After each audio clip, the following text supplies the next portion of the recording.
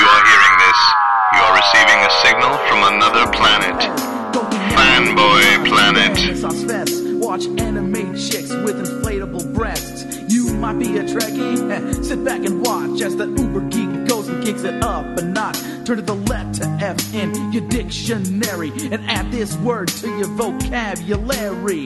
Take a look, cause I'm the real McCoy. Damn it, Jim, I'm not a doctor, I'm just the definition of a fanboy, baby. I'm a nerd overdrive, I will always survive. Fanboy. And it's not that I'm against people having a beer, it's just it feels jarring to me. It feels wrong. So, but I thought there were two things that Disneyland couldn't do, that the Anaheim original park couldn't do because of things that they had negotiated. The first one was they can't rebuild the monorail because of the way the struts are built. It's Cal OSHA. Yeah. It's not Anaheim. Is it not? Okay. It's the state. And then the other one was they'd have to renegotiate. Everything if they wanted to serve alcohol, they have to renegotiate. That was grandfathered in. Yeah. Now that might be an extra thing, but believe me, it. I mean, my guess is, and Club 32, Club 33, built on the ashes of Club 32. Moment of silence. No, there was no such thing. Right, there was never a Club 32. Not that we can talk about. But the Club 32 is a private club, right? Right. So that's the way around the that. hook. Yeah. And this is Derek McCaw, editor-in-chief of FanboyPlanet.com, and we are podcasting on Thursday the 13th. Ooh. It's always a great day for me. Is it? Yeah, Friday the 13th has always been a great day for me, too. Yeah, well, why not? Well, of course, this year, we're at 2017, first Friday the 13th. Triskaideka Fantastico! Because it's the day that Netflix unleashes a series of unfortunate events. So you can binge watch with Neil Patrick Harris as Count Olaf. That's not in our news tonight. That's what's beautiful about my saying it there. So this is Derek, and of course, across from me, literally hosting in the Brett Cave, especially if you followed our Facebook page. Rick Brett Snyder. That's right. Podcast producer extraordinaire. No, it's still not working. No. Wait till it explodes. Like I said, if you want to carry your punchline all the way through to destroying all your expensive equipment as an excuse to have to get new expensive equipment, boom. I can't say that I don't understand, but for the sake of peace, for the next hour at least, I cannot endorse this viewpoint. I understand. All right, so we've got I hope an exciting show tonight. We're going to have a special guest to talk about WorldCon in San Jose. This has been a long time coming. Yeah, so they had to rest up after the campaign. And we just got busy. I don't want to put it on them because those guys just keep going and going and They're going. Still busy. Yeah. This was totally. I'll say it's my fault. Let's take a moment for that Into the Woods number. So it's your fault. It was you did. Anyway, the debate song. That's all we can do without having to pay ASCAP. So Kevin Roche and Andy Tremblay are coming tonight to speak, and in fact, this is one of those time warp ones. Again, I'll admit. We'll be speaking with them right now. Done that soon. They have shown up, and we are indeed having, as I had hoped, cocktails with Kevin and Andy. So Chin. I'd subtitled this Cocktails with WorldCon 2018. So, we're going to clink. And thank you to Debbie Brett Schneider for making the margaritas. And so we're here with Kevin Roche and Andy Tremblay, who are the organizers, the hosts, the masters of WorldCon 76, which is in San Jose in 2000. So Kevin is the chair of the convention, and I am now out of a job because my job is over. Well, my job is not completely over, but the bid is over, the campaign is over. You were we have won, head of the bid committee. I was the bid chair, which is now a superfluous job. He's now my G Suite manager. Ooh, okay, I like that. All right, so that's good. So let's talk first about the process. Now, when Rick came back from Mid-Americon, we did talk a little bit about what had happened there, but not in terms of your efforts to bring WorldCon back to San Jose. Of course the phone is ringing. Of course. And I'll trigger Alexa at some point early, because I did earlier. Thank you, No More Robo. Killed it after one ring. So let's talk about that. What is the process to clean? Let's get a clean start. We haven't been into it that long. Where were we? I think instead of going into Mid-AmericaCon, you want to talk about what WorldCon is first. All right. Let's establish. So let's talk about what WorldCon is. Why, thank you for asking. It was more of a statement, but all right. Go ahead. It was implied as a question. It's true. So the nutshell version is WorldCon is one of the oldest science fiction conventions around. It is the oldest traveling science fiction convention around. The first one was in 1939. It's been in a different city every year since, except for those 4 or 5 years that it was shut down for World War II. Fair enough. They used to do that when we had a war. Let's call that the oldest established permanent floating science It's fiction the- convention. it is And the- we can set that to music. It's the oldest established permanent floating sci-fi WorldCon. convention Yeah. in the world. But yeah, so and there is I want the sheet process. music. Yeah, the process It can be arranged. Yeah. But the process for selecting where WorldCon is has changed over the years.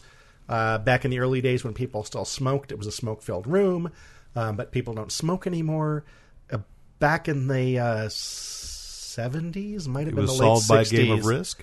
They actually switched over to having a vote for who was going to host it, a vote by the members of the convention.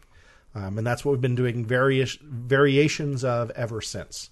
So In the current incarnation, the site is voted on 2 years in advance. Mm-hmm. So, assuming that groups have gotten their act together and actually filed formal bids before the spring deadline, then... Made arrangements with their hotels, that kind of stuff. But the important part is if you have filed a bid, then there's a minimum distance from the host city that those bids must be in. So that is the idea there, is to keep WorldCon traveling so it doesn't get stuck in one place. in particular, as long as there are people bidding, it can't like alternate between San Jose and New York, because every alternate year people in those towns would vote for their town. Right. Because of the exclusion zone, that doesn't happen. Right. Okay. So, I mean, because next year, the 2017 one is Helsinki, right? That's correct. And that's WorldCon 75. Yep. Okay.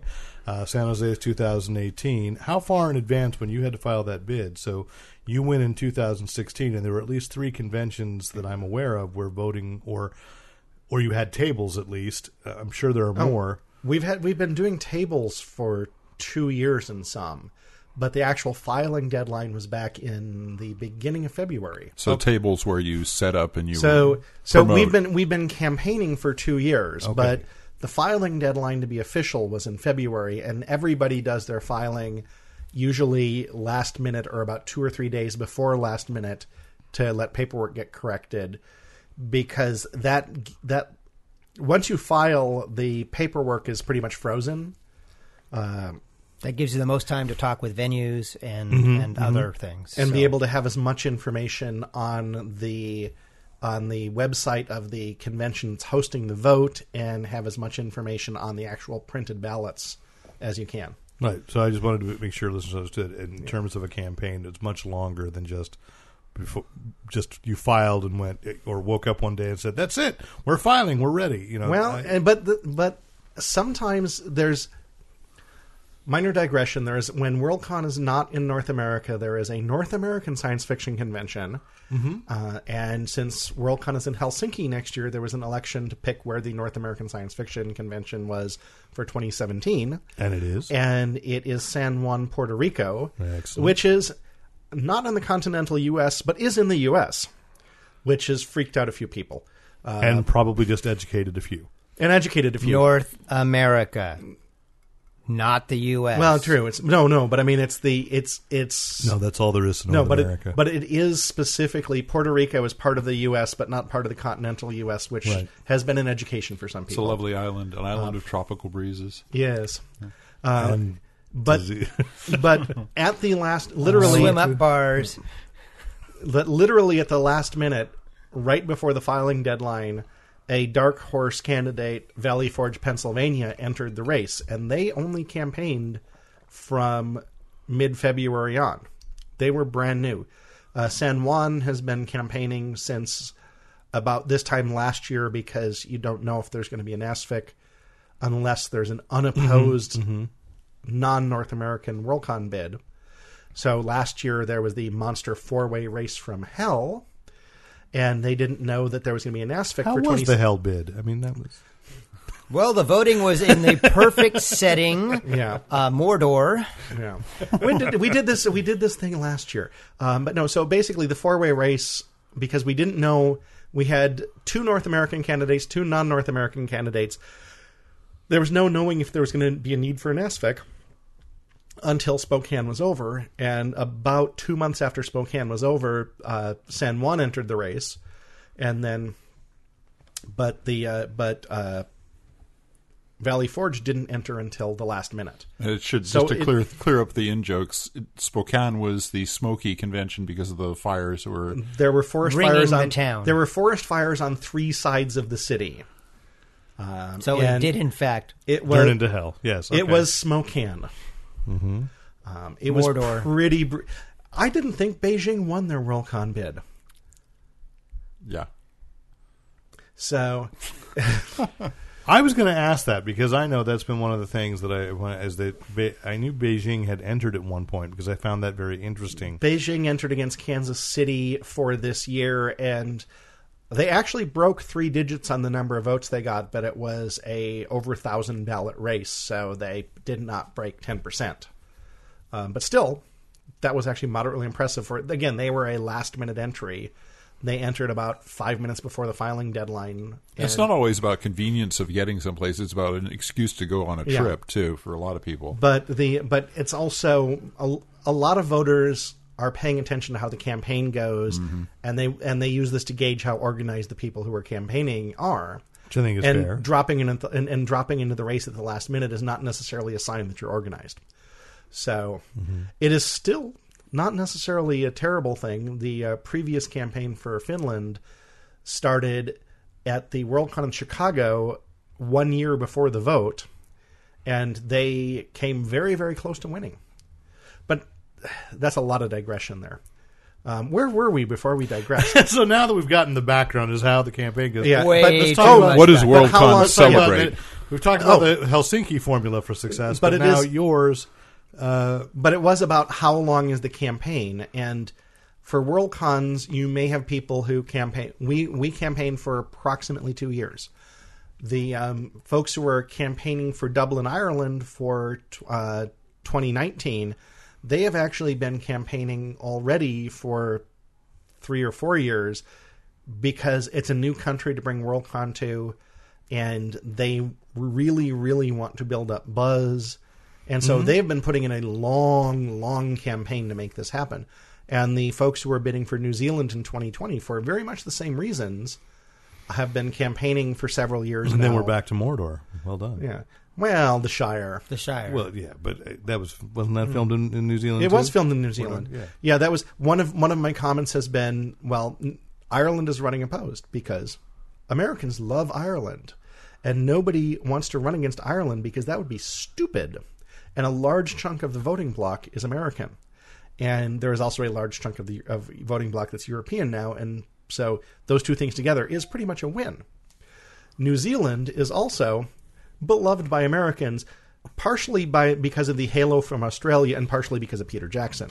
So running against New Zealand would be dumb, which is why they're also unopposed.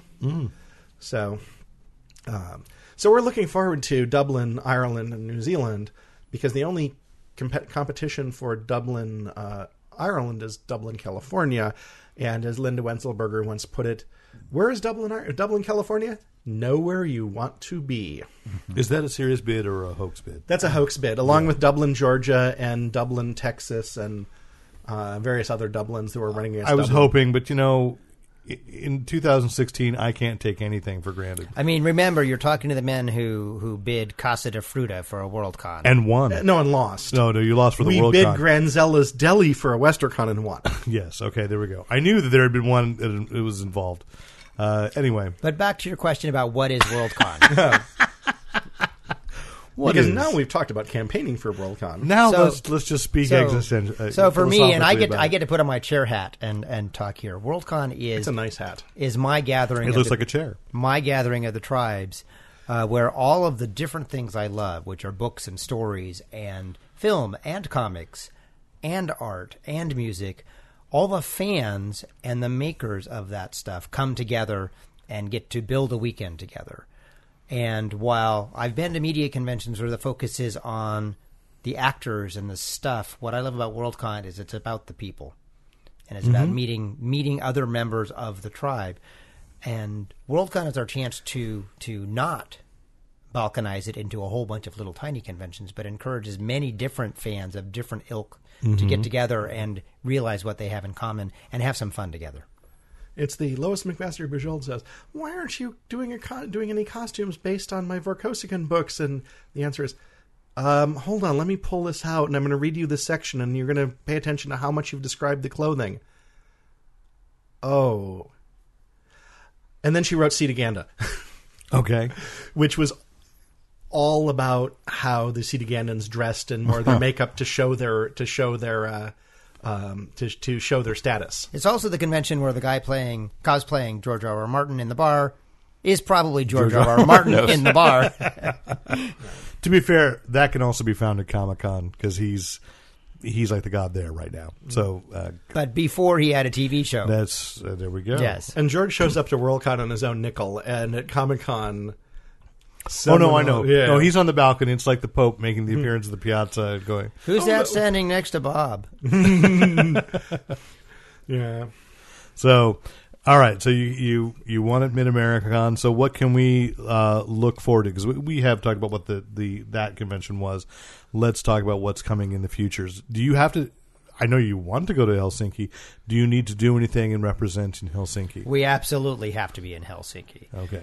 We do not know yet how parties or meet and greets or receptions or whatever the correct hospitality term will be handled in Helsinki. But we are expected to have a visible information presence, a visible hospitality presence, and in fact, tradition holds that we organize the Hugo Losers Party because the year following is tradition has become that the following year hosts the Hugo Losers Party, which is a party after the Hugos are over for all the nominees who didn't take a statue home. And people who go to both typically say the loser party is the more fun party to be at anyway, right? If it's done right, it definitely is. And if you guys are hosting, it will be done right. Well, but we have we have some snags because there's the first thing. Europe is different.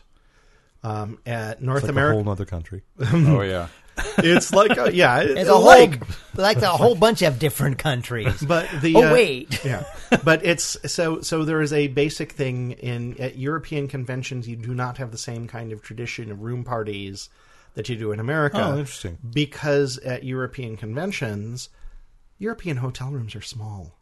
You can't really fit as many people in them. European liquor taxes are high, and for a British convention. Now, I have not seen how this works on the continent, but for a British convention, American conventions pay for their space by how many hotel rooms people reserve and stay in, and how many nights they're staying. At a British convention, you pay for your space by how much money you make in the bar. So throwing a party at a British convention and throwing an open party is competing against what is paying for the space. Now, that said... That's just bad form. We found a solution in Manchester. Yeah, but that said, we had a party in the bar in Manchester. Because they have this thing that the Brits refer to as the fan bar. And the fan bar is a bar in a hotel conference lobby. Or a function room. Or a function room, or wherever the hotel wants to set it up. And it is usually someone will organize with the hotel and with local breweries to have local craft ale. And you'll get a pint for £4, which is, it's a chunk of money, but it's actually a pretty good price in Britain. Yeah, sure. And you spend all day and all night drinking. And the conventions never have to worry about not making enough sales to pay for their space. But throwing parties against that is complicated. We actually found a way to help people buy their pints, and that was the way that we talked up our plans. We had chits Britain that we gave out that were worth part of the cost of a pint. Okay. And so we said, if we'd like to help buy your next drink, let us tell you about our convention. Yeah. So clever. But yeah, so because of that, parties at European conventions are complicated. They're more complicated in Finland because I've been told the liquor laws in Finland say you cannot give away your own alcohol in a facility that has a liquor license to sell alcohol. You can buy a liquor from the facility and give it away, I think. I'm not even certain on that one. Or you can go somewhere where they don't have a liquor license that is set up for basically bring your own bottle and do stuff like that. But it is going to complicate the way that we do parties. And also, liquor taxes in Finland are expensive. So we're waiting to see how parties will work, and then we solve the problem once we know how that goes. Well, let's look to 2018. We're in San Jose at the Convention Center. We are throwing something that is very much a traditional North American WorldCon. We have a hotel with a great contract where we can have room parties. So we will be able to have people come in and have room parties there, and that's something that made a lot of people happy. And in our contract, it says it's normal behavior for us to congregate in hotel hallways. And talk. Okay. Oh, very good. And just because a lot of our listeners are not going to know about what's a room party like. I mean, if I'm the first time at WorldCon and somebody says there's a room party in room 6142, it could be as simple as some fans have their door open and have a few bowls of snacks, and they have some bottles of beer and some bottles of booze, and just come by and chat about something and wander in and have a chat with them. It could be a group going and saying, yeah, we're going to decorate up a room and do something fancy. It could be as crazy as completely transforming the room into a Klingon watering hole. I was going to ask, Klingons or no? I know they've been controversial. I love the Klingons. They may drive me crazy once in a while, but I love the Klingons, and if they are going to come and do a party at our convention, they're welcome to. The evil geniuses are on very good terms with the Klingons. Excellent. Yeah, because I do love me some evil geniuses. So the room parties at the root, the open room parties, which is what we're talking about, have evolved. It's one of these traditions that's evolved at North American conventions where some members of the convention will have a party in their room that is open to other members. So it's not a private party where you invite 3 friends and you have a bottle of booze. Or 12 friends. Or 30 friends, but it's still a closed door. And so now in the contracts, we make a point of blocking those rooms together in a zone in the hotel, so people who don't want to be around parties don't have to be. It's reasonable. And but it also means that we have to get things in the contract that make it possible to have these parties without having them shut down. One of them is this non-conforming use of it's okay to congregate in the hallways. Yeah, because that is... That's not a normal use of a But hotel. it is a need for a convention, absolutely. And, for a party floor. And if there's a noise complaint, the hotel comes to our operations team first before going and addressing the noise complaint so that we can make sure that it's done in a way that as many people at the end are as happy as they possibly can be, because there's always going to be someone who's unhappy at a noise complaint. Sure. But let's talk about guests. Can you name the hotel, by the way? Oh, yes. We can name all kinds of things. Then name them. So our host hotels, the party hotel is the Marriott attached to the convention center, the McHenry Convention Center. And the Marriott San Jose. And then at the other end of the convention center is the Hilton. Yes. Also connected. Yes, also connected. And that is not a party hotel, but we have, do we have run of house of both? I believe we have run of house contracts for both of them. So we basically... But the party hotel is the Marriott. Is the Marriott. The Marriott, and the Marriott is used to us. The Marriott is where FurCon and... GamerX was there once. We had a Nebula Awards weekend there once. I think a Nebula Awards weekend was during one big WoW Comic Fest. Yes. Nebula Awards, 2 years in a row, the Nebula Awards and Big WoW were the same weekend. So we used the hotel rooms that Big WoW didn't use. Nice. So the staff and the hotels and the convention center are really familiar with fanish events, with fan-run fanish events, which are different than some absolutely. than some of the commercial and events. of course we have to have a big shout out to our friend Christine at Team San Jose, who helps make all of this possible. She's been working with us for many years. Excellent. That's great. So, do we know guests? We know some of our guests. Some. All right. I implied the some. Yes. All right. So, to start with, we have 3 living guests of honor already named and 2 posthumous guests. Our author guests of honor first is Chelsea Quinn Yarbrough, who is a local writer. Best did not know. Best known for the Saint Germain vampire novels. Yes. That she's still writing in that line. Yes. Wow. I met her when she released the first book because I was living in Berkeley at the time, which is where she lives. And she's really looking forward to coming down and not just being able to drive from home and then stay at the hotel with us. So she's really looking forward to that. And I'm thrilled that we got to be the people to honor her. I mean, she's utterly charming and an excellent writer. And her particular brand of fantasy is something that I'm not sure has been recognized at the WorldCon before.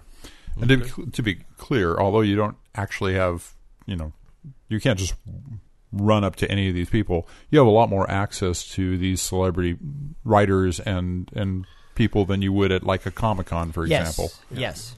There will be autograph sessions. Do you have teams of enforcers keeping a circle around the celebrity guests? No.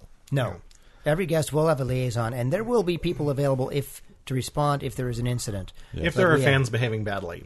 But that usually doesn't happen. Part of that is, and one of the reasons actually is that WorldCon really has built up this community membership model where the weekend is the result of what we all do together.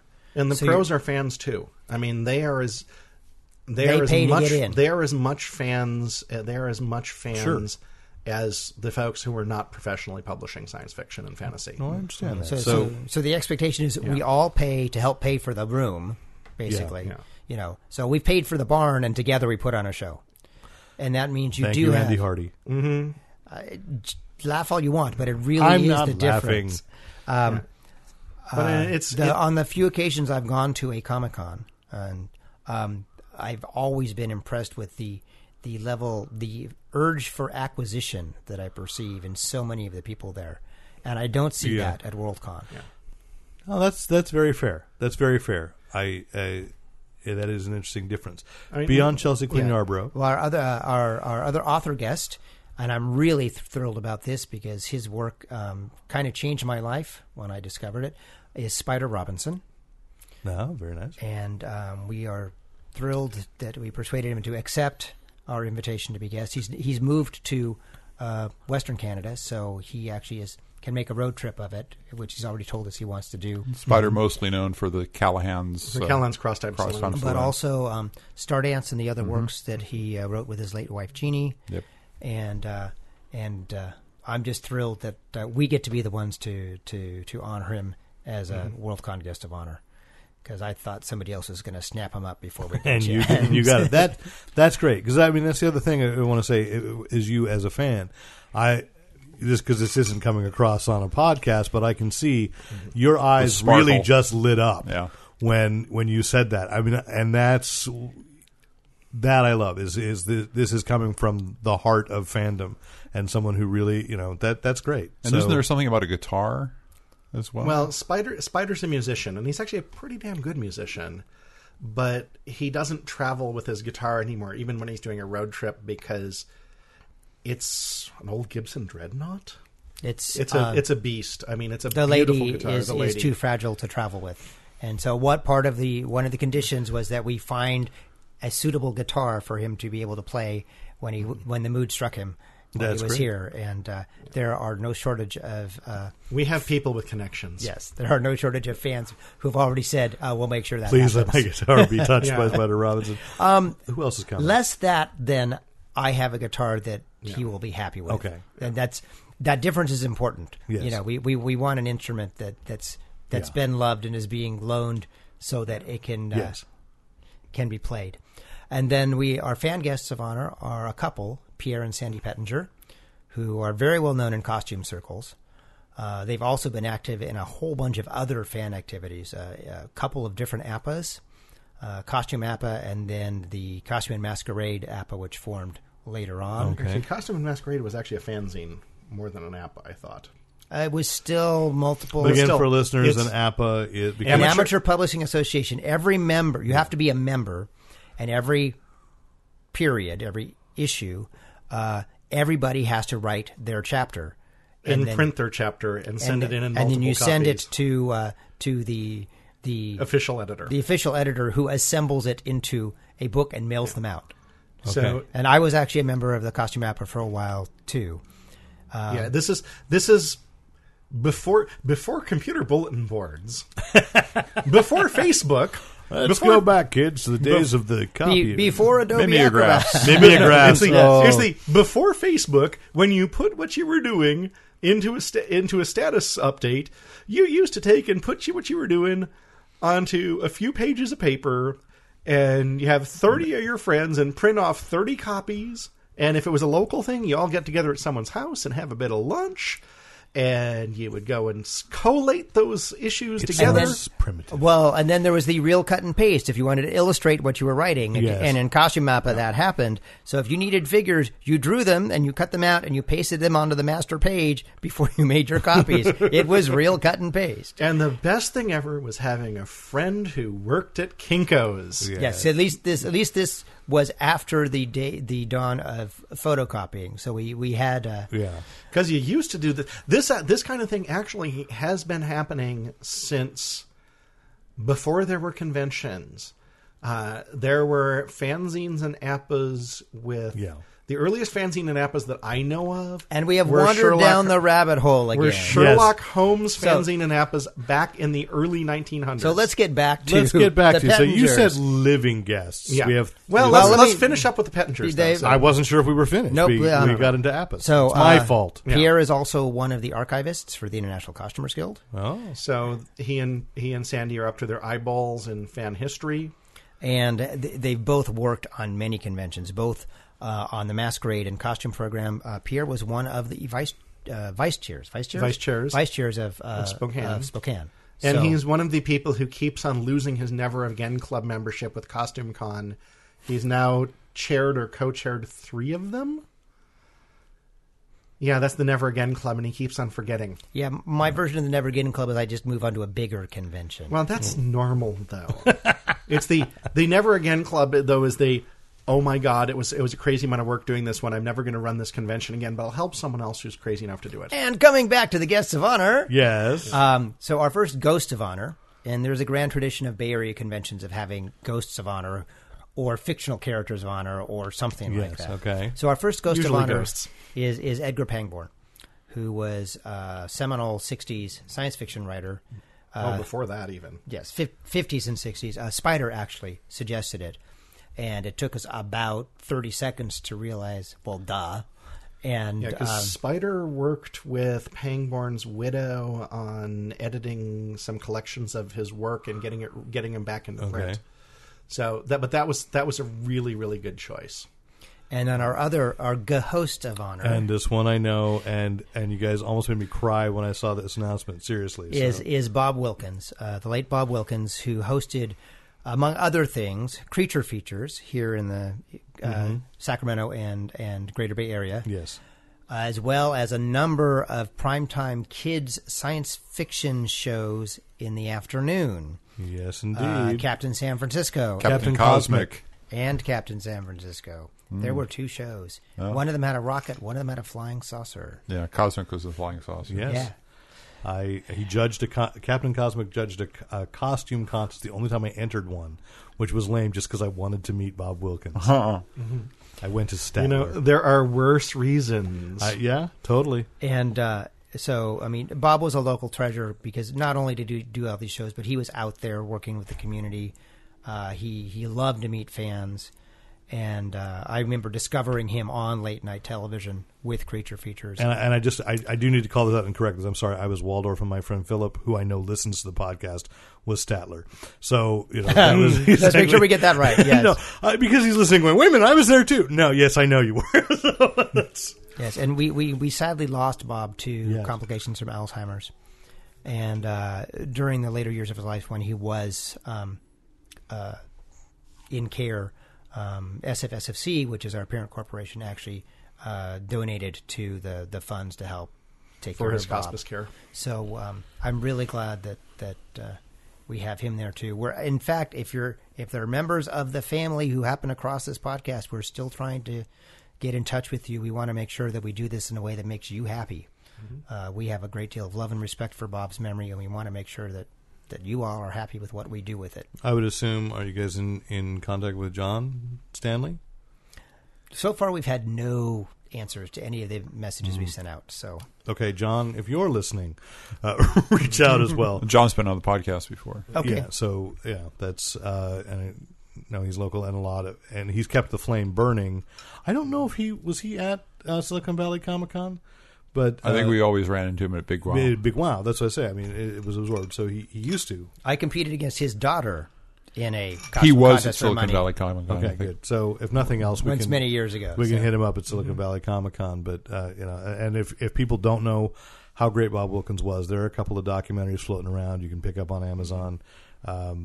And find Keep America Great. Watch horror movies. I think was Keep America Strong. Keep America Watch Strong. more Watch more horror films. Keep America strong. I know I have the documentary. I know I've watched it. I love it.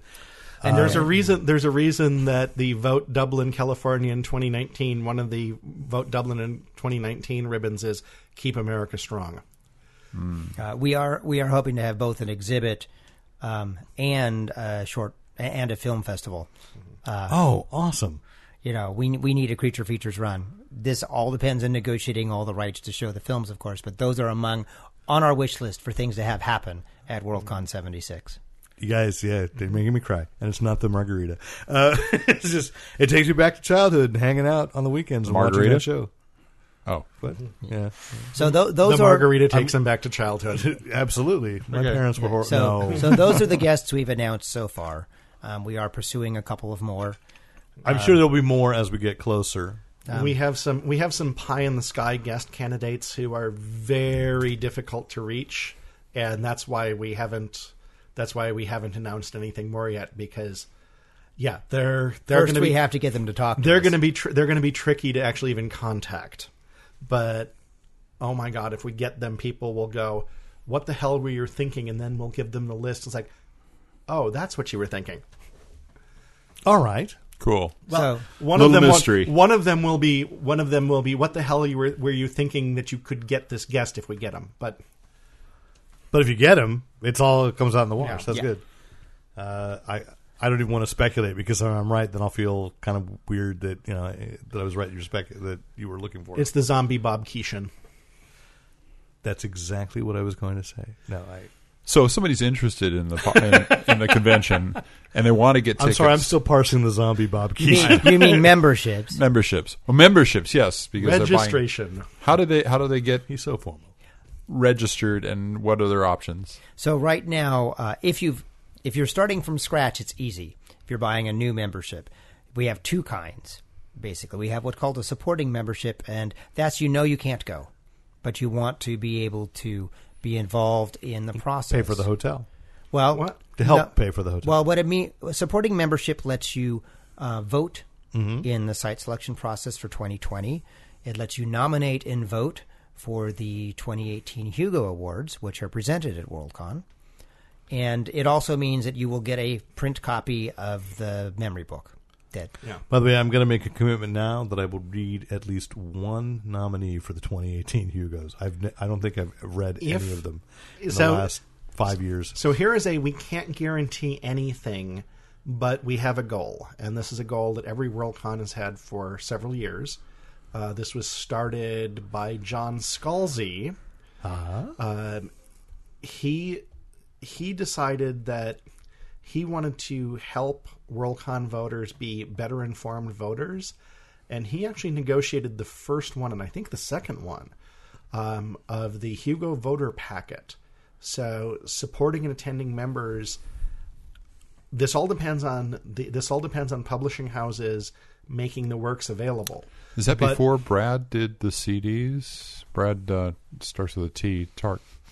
No, that's That was long ago. Yeah. And that happened like once or twice. Well, let's not spiderweb on it. The point the basic thing is that if the publishers participate, you get a packet with as many of the Hugo nominees as the publishers are willing to supply, which means generally you get all of the short story nominations, the novella and novelette nominations, because most of those are published in magazines, and the magazines are willing to make those available to the members.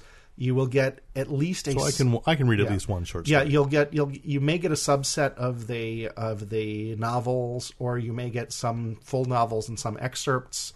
Last year before, when Wheel of Time was up as a single work. Oh yeah. When Wheel of Time was up for all as a single 15, work, 16 volumes, 13 volumes. 13 volumes. Tor actually did an omnibus ebook edition of all of the Wheel of Time that was included in the Hugo Voters packet. Wow. So now this is not a guarantee. Yeah. I understand. But more important, something I hear even more often is people tell me they're not qualified to nominate or they're not qualified to vote in the Hugos. If you read speculative fiction of any kind and you like it, you are qualified. Mm-hmm. The nomination process is not, it's what do you think is the best. It's not, I've read everything in the world and these are absolutely the best. It's these are the things that I liked this year. It's your opinion, not a test. Exactly. I've read this story. I've watched this TV show. I've read this book. I've watched this movie. I have read this fanzine. I saw this person's DeviantArt page. I saw this person's artwork in a fanzine or in a dealer's room. And I think that they are not only good, they are good and deserving of award. That is what the nomination process is. What have you enjoyed enough that you think you liked it and you think it's excellent quality? And you want to share it with the world so they all know. Mm-hmm. And voting is, if you can find, if you have the packet, if it's available in the packet, or if you go out and buy copies to supplement the stuff that's not in the packet, it's what do you think in this list is best? Mm-hmm. Or in some cases, is there anything in this list that's any good? So if you are a fan, if you consume science fiction, speculative fiction in any of its forms that's covered by the awards, you are qualified to nominate and vote. Well, I can't even think of what form is not covered by these awards. Quilts? Interpretive video games. Tapestries? Actually, video games. But that's interesting. Now, maybe that could be, though. They tried. Did they? Yeah. Well, okay, And so... you say that with contempt. No. We say that because it was not a success when they tried it. 2005 in Los Angeles, every WorldCon committee may, at their discretion, add a one-time category to their Hugo ceremony. And it could actually even be a duplicate of something someone's done before. But it's not an annual category. In 2005, they added video game to 2006, they added video game to the LA Con 4 2006 Hugo Awards. But it turned out that the nominating numbers were so low that they chose not to run that category for the final ballot, because the people who were voting on nominating on Hugos in 2006, just there weren't that many people into video games. It took several years for the graphic story. Right, but as I say, it may Several. change. If you're a gamer listening to this, 2016, 10 years, there's a lot has changed. There are way more story-driven games than there used to be, and that's I think in many ways the Hugos are about story. Oh yeah, in all its different forms. So the Hugos are one of the things that happen at the WorldCon. See, I'm going to keep dragging it back to WorldCon. Yeah, sure you are. Yeah, so these are the things that are tied to the supporting membership. An attending membership is everything that comes in a supporting membership. That's what we had to talk about. Everything that comes in a supporting membership, plus the right to attend the convention. And for the most part, there are no add-ons at a WorldCon. There are no special sign-on, special signings, special receptions. There's not a $100 reception with Spider Robinson. Correct. Yeah. That doesn't mean that other groups may not want to do something, or there might be a special event where we have to pay for something. Mm-hmm. If we get a special 3D showing of a film and we have to pay for the glasses, it might be fair enough. I'll take that. Yeah, and then we'll make sure they're printed with as a souvenir, so you get to take them away for the cost of your glasses. That's not a promise that we're going to have a 3D. No. But we're just spitballing here. Yes. I mean, the basic goal in a WorldCon, and everybody has really succeeded at this. The basic goal at a WorldCon is that everything that is your membership, your attending membership, is, to use a vacation term, an all-inclusive registration for all of the things that the convention operates that is open to the public. Mm-hmm. I mean, the things that it's not going to get you is it's not going to get you access to the program green room, because the program green room is there for program participants to get together before their panel, hash out the last little bit of what they're discussing, and hide. Sometimes it's for hiding, and have a snack so that they're not dying on low blood sugar, so that when you go to a panel, those 4 or 5 people who are up at the table up in the front are well enough organized that you don't have the, "Hi, I'm Fred Smith and I don't know why I'm on this panel." "Oh, hi, I'm Joe and I'm moderator. And what are we going to talk about next?" That kind of thing. There are a few things that are like that, where they are there to help the people who are doing the work to put on the convention to do a better job job on their work putting on the convention. But all the program items, there is not a, "Oh yeah, for $50 more you can get better seating for the Masquerade." Right. "Oh yeah, for $50 more you can get better seating for the Hugos." Thank you for that. I really despise that. I mean, I know it's not you guys alone. It's been standard, but that is a trend in conventions I've really come to. It's something. Even we're regular attendees at Gallifrey One, and Gallifrey One has been doing everything they can to not have add-ons. But frankly, the reality, this is why we generally don't do media guests at a WorldCon. The reality is, appearance fees are going up, and if you are doing a convention that is media guest based, you have to become creative on how you make sure your media guests get paid. Mm-hmm. The appearance fees for some of these guests are in 6 figures. Is half the entire budget for a WorldCon. Well, those are generally multi-appearance figures, but still. But to give you an idea, the contracts that some of these actors are signing. And frankly, I'm more interested in the person that created the words than the person that performed them on screen. Mm-hmm. So where do they go to? Where do people go to get that membership? They go to worldcon76.org and click on the registration link in the left menu, and that will take them to a page that shows them all the different memberships, and from there we'll take them to the Reg system. We are using a vendor called Reg Online for our registration because they do all the privacy protection, so we don't have to. And the payment card information compliance. That's and part all of that. Yeah, all of the bureaucracy that's necessary to do this safely. We have contracted with them to handle, and we've been very happy with them. And they are international registration friendly. On the off chance that we have listeners here from outside of the United States, we have a few, It's not without its quirks, and we have had a few cases where we've had problems with international credit cards. Every time we've had a problem with an international credit card, except for when we had to rush stuff through, it's like, okay, can we take a few days to get this sorted out with the vendor? If the answer is yes, it's like, okay. We've got the vendors online. They said, "Oh, gee, you've got someone in Japan who's trying to buy a membership here. Japanese addresses have punctuation in them. International credit card gateways don't understand punctuation, so they have to do their address a little different than they would normally and strip out the punctuation, and bam, all of a sudden the registration went through." So they are actually very responsive on issues like this, and if you're having a problem registering and are feeling frustrated, contact us. We will get back with you. We will make sure that this works out for you. And what about hotels? When can people make their hotel reservations? Hotel reservation systems never open more than 11 months and 1 day short of a year. So how would they get reminded of that? How would they find out when these changes are occurring? We have a large social media team. So besides just our website, we are active on Facebook and bringing ourselves up to speed on other things, as well as old style systems such as press releases. So things will be going out on Yes, but sometimes... But effective. Don't bite the Exactly. hand that feeds you. I haven't been fed yet. Yes. We also have a team of copy editors to make sure that we don't send out typos when we write a press release. So our Facebook page is one of the easiest ways to watch for new changes.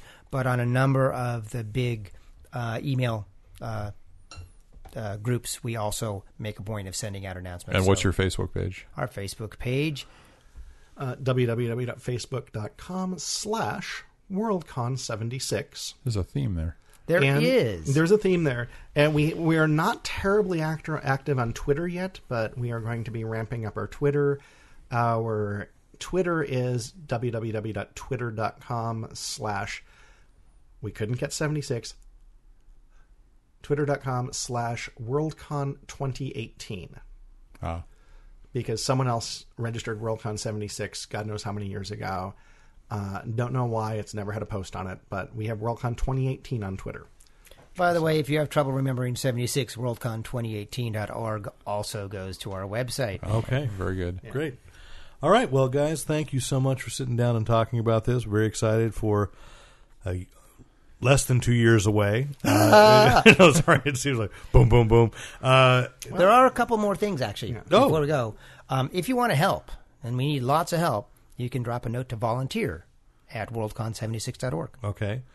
And one other thing. You said a couple more things. So we are just starting to think about program. We've already got people asking us how they can be involved in the program, and we're not ready yet, but there will very soon. There is a program at worldcon76.org site, or so you can send suggestions. Yeah. Sure. Okay. But it's going to be a little while before we start building the program. And actually, one of the things that I know you guys will be interested in, we have not got someone recruited to coordinate this, but you'll be interested in. I'm sure you have other podcasters who listen to Fanboy Planet. I'd like to think so. But one of the things that WorldCon likes to do is to have a press office, and our press office is pretty inclusive. Press. We are not the kind of event where press gets in free, because all of the stuff that we get from press, honestly, is too late for us to make more sales off of. Mm-hmm. But we will have people to facilitate interviews with the professionals who show up at WorldCon, and I know for a lot of podcasters and a lot of journalists, it is a really, really good time for them in the summer to build up a good library of material that they can then scarf from as they need to fill out their episodes and their issues for the next few months. Terrific. Yeah. All right. Again, thank you, and let us lift our now empty glasses. Oh wait, mine's not empty yet. Oh, so that can be frugal. fixed. Good night. Chin chin. Cheers. And our time confusion was only appropriate for talking about WorldCon. Really. I mean, let's do a time travel episode. We should really do one completely backwards like that Doctor Strange trailer. Sure. And then that would be the last time anybody will ever listen. So we've got some comics news, some movie news, and some TV news. Let's get right into comics, shall we? Which is the story that I was a little slow because of work in posting, but I saw that you had shared as well, was that, and I do think this is probably one of the biggest stories of the year in comics for me as far as a character. It's a monumental achievement. This is a moment in transmedia history. Yeah. And it is. Star Wars, I keep forgetting that all the Star Wars books are called Star Wars, : Actually, not all of them are. They are unofficially. Yeah. When you look them up, they're all, because I did have to look them up. Yeah. So it's not Dr. Aphra. It's Star Wars, : Dr. Aphra. Even if it doesn't appear on the cover that way. Right. It is called Star Wars, Dr. Aphra. But why is this groundbreaking? Because she is the first. They haven't officially called it the new expanded universe, but I'm unofficially calling it that. She is the first new expanded universe, the first Disney era. She's the first focused character who's not been in a movie. Well, she's the first Disney era character to get her own, and it's not. I thought it was going to be a miniseries. It's at least advertised initially as an ongoing series. There's no X of Y. No, absolutely no. They said very specifically in the press release it is an ongoing series. And we've been saying you particularly have been driving home that the two droids in that series are amazing characters. 000 and BD-1. Oh my gosh. Yeah. So that's and then the Wookiee. I can't remember the Wookiee's name. I can't remember the Wookiee's name. But the fact that you've got another major Wookiee for the first time, Yep. And showing that they're not all these Wookiee allies with of the a rebel. scar looks dangerous. Well, he is dangerous because he's a Wookiee. Really dangerous. Yeah. Like, the scar's what makes him scary. Oh, yeah. Because the rest of the universe goes, Wookiees! Wait, that one has a scar. Back off, Dave. Yeah, exactly. So, it is interesting because Darth Vader just came to a close with issue number 25. Yeah. A series that, to me, I'm only up to 19 because I'm reading it on Marvel Comics Unlimited. Yeah, But it is a series that my thing about all these Star Wars comics is every single time they've announced a miniseries or a one-shot, I have gone, it should not work. This should not be a great story because they're all filling in these cracks in the movies and so forth, and everyone has. The Princess Leia miniseries was terrific. Yeah. The Han Solo one is great. It reminded me of how so far, because we're in the middle of it, right? It reminds me of how I felt when because Han was my favorite character out of Star Wars, when that first Brian Daley novel came out, Han Solo at Star's End. Star's End, yeah. And, and reading those, and they were better than the Lando ones, but the Lando miniseries was great. The Chewbacca miniseries was great. And that C-3PO one-shot, which I think 000 really has picked up that concept, and cinematically, which we'll talk about a little later, Rogue One looks like Alan Tudyk's droid is going to be following that same thing. What is sentience? What is life? Yeah. In the Star Wars universe, and there's obviously no 3 rules of robotics at play here. Oh no, not with 000. No, so not even for the good droids. So not even to the point where it's going to spin. Where I haven't read far enough to know how it's going to spin off, but the fact that it is going to spin off, and then the question, because we talked about last week with the young Han Solo movie that it's rumored. Or maybe it's just fans trying to will into existence that the female lead is going to be the character established in the comics as his wife. Yeah. Even though it was a marriage of convenience. Yep. Well, it was a marriage of convenience. Hey, it still works. Yeah. Please, when we're among the civilians, like in the podcast, don't act as if you're at a science fiction convention, all right? Let's make sure. Let no pun be unnoticed. That's our platform for 2017. Yes. And WorldCon 2018. It's the Dr. Aphra is an interesting dark side. It reminds me of how the character that I loved most out of the expanded universe was the one for the game, The Shadows of the Empire, was Prince Isor. Yeah. The idea of what's going on in the underworld, what's the dark side, and when Dr. Aphra first appeared in Darth Vader, and his powers, but when Dr. Aphra first appeared, I was like, oh, that's an interesting supporting character. And the longer this book has gone on, the more I'm like, please don't screw this up, don't die. How can you get away? That was the key thing to the Darth Vader series. First of all, it's after the first movie, after the fourth. After movie. A New Hope. Let's just call it A New Hope. Certainly. And because talk about your time travel episodes, let's not. None of the prior takes on Darth Vader have ever put him in any kind of peril because of his failure. And this one recognized the failure, put him into a situation where he had to be negotiating. He had to be it wasn't just a thing he could force his way out of. And then you threw in character after character that were just amazingly well built, well conceived, well motivated, that you could understand. Even like toss-off characters, and the guy who ended up being the big bad in the second to the last arc, I just loved that. That was the twist in that was just amazing. I love the mining planet. So if you go, by the way, since I'm bringing it up, if you go to Fanboy Planet to the announcement of Dr. Aphra getting her ongoing series, I have a link on Amazon to every trade collection that has all the Darth Vaders, because I thought that's the thing. They've got to come out with an omnibus. If you don't know why, Yeah. but again, I do understand omnibuses are hard to pack Oh, around. I know. No, I totally agree. I'm all for getting trade paperbacks Yes. on that, but the artwork is beautiful. Karen Gillan is the writer. I think Salvador Roca is who took over on the ongoing Star Wars main book, I think. But it's just beautiful. Every single one of these titles has been. Yeah.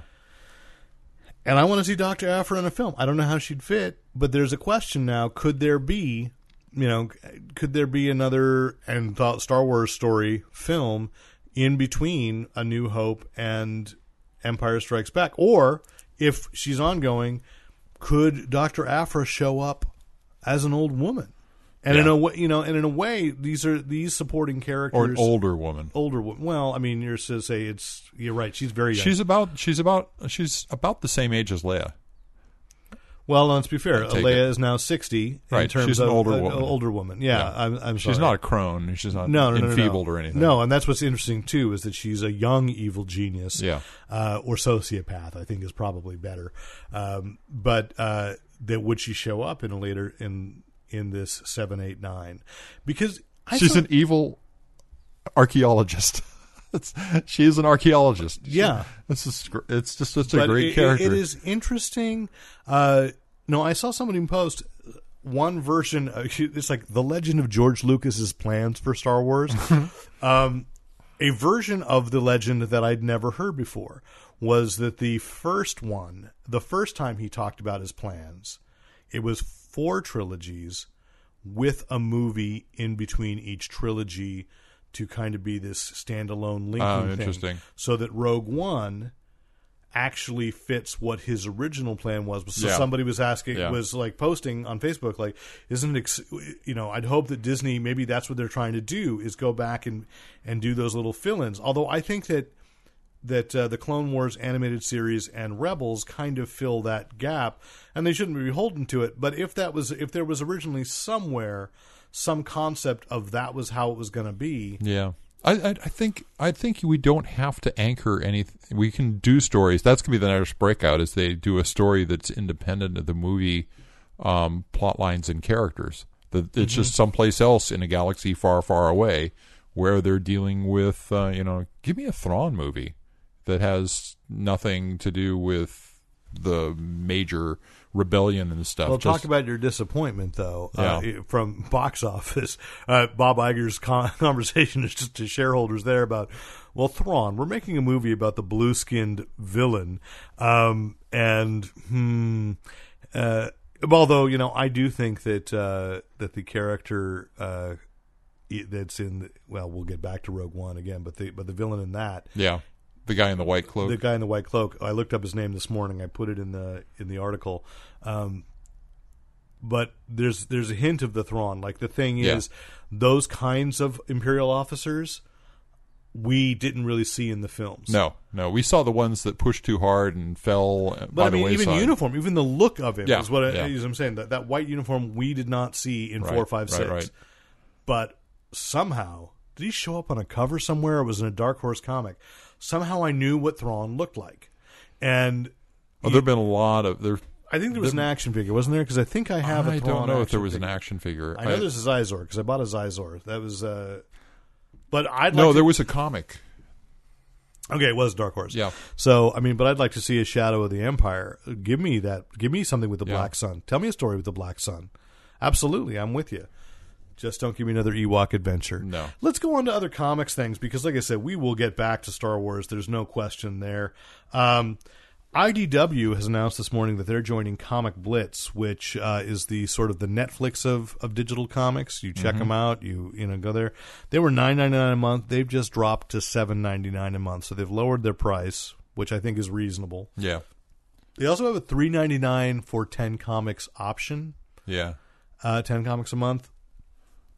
I'm not sure how I feel about that, but again, it's an interesting. It's They've like having probably done their marketing research on how much people want to. Well, and I think it's like having Marvel Comics Unlimited. Is that I appreciate that there are a lot of books that I don't need to have on my shelf. but that I want to read, that I want to catch up on. And the $3.99 for 10 a month is just enough to like give you the experience and say, I really do enjoy doing this. I'm going to go for the full membership kind of thing. Well, and I'll be honest, for Marvel Comics Limited, I probably don't read more than 10 because I often forget that I have them. Yeah.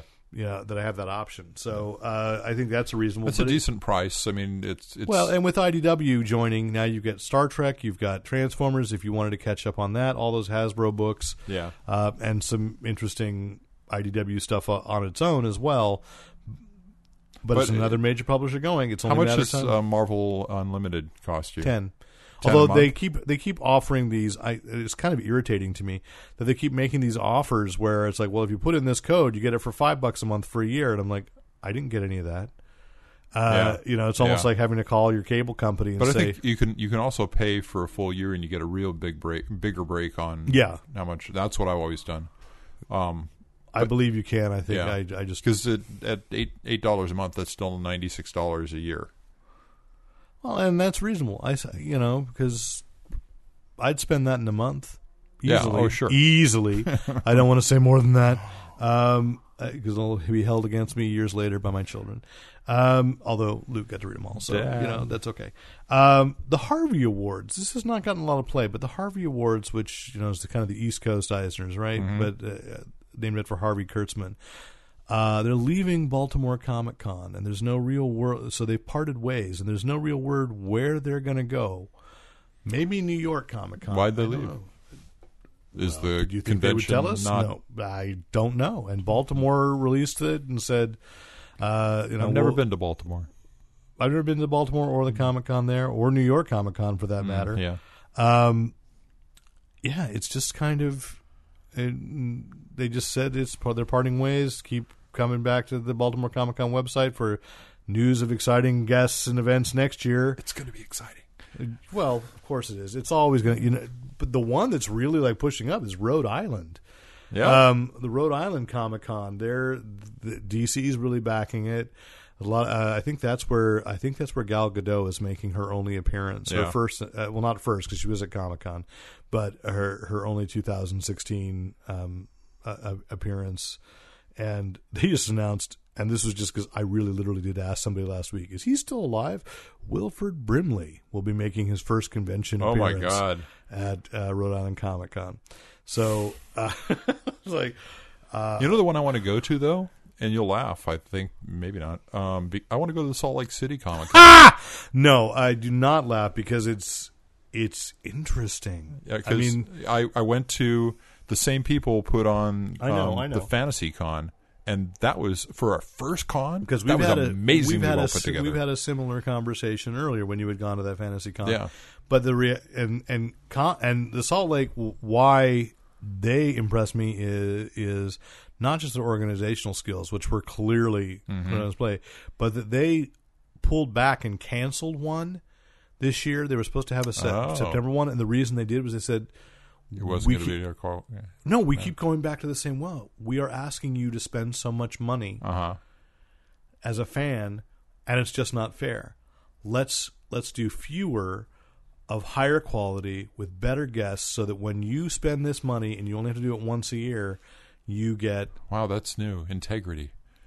I got to say, this is not an endorsement of politics or faith, but my guess is, because they're in Salt Lake, statistically speaking, chances are they're LDS. Yeah. And there's integrity there. There's no doubt. And there's thrift. And, so I don't know that for sure, but I would guess, that's one of the things driving it is that the Salt Lake Con, unlike New York Comic Con and San Diego, has been a lot of local fans from Utah coming into Salt Lake City to do that. And that is an awful lot to ask for travel, for hotel, more than once so I think I wish more cons would do that. Like, just I don't like but we know that I'm not a really big fan of the Love and Shove. I'm happy for Stephen Amell. We've talked about that, getting in on that.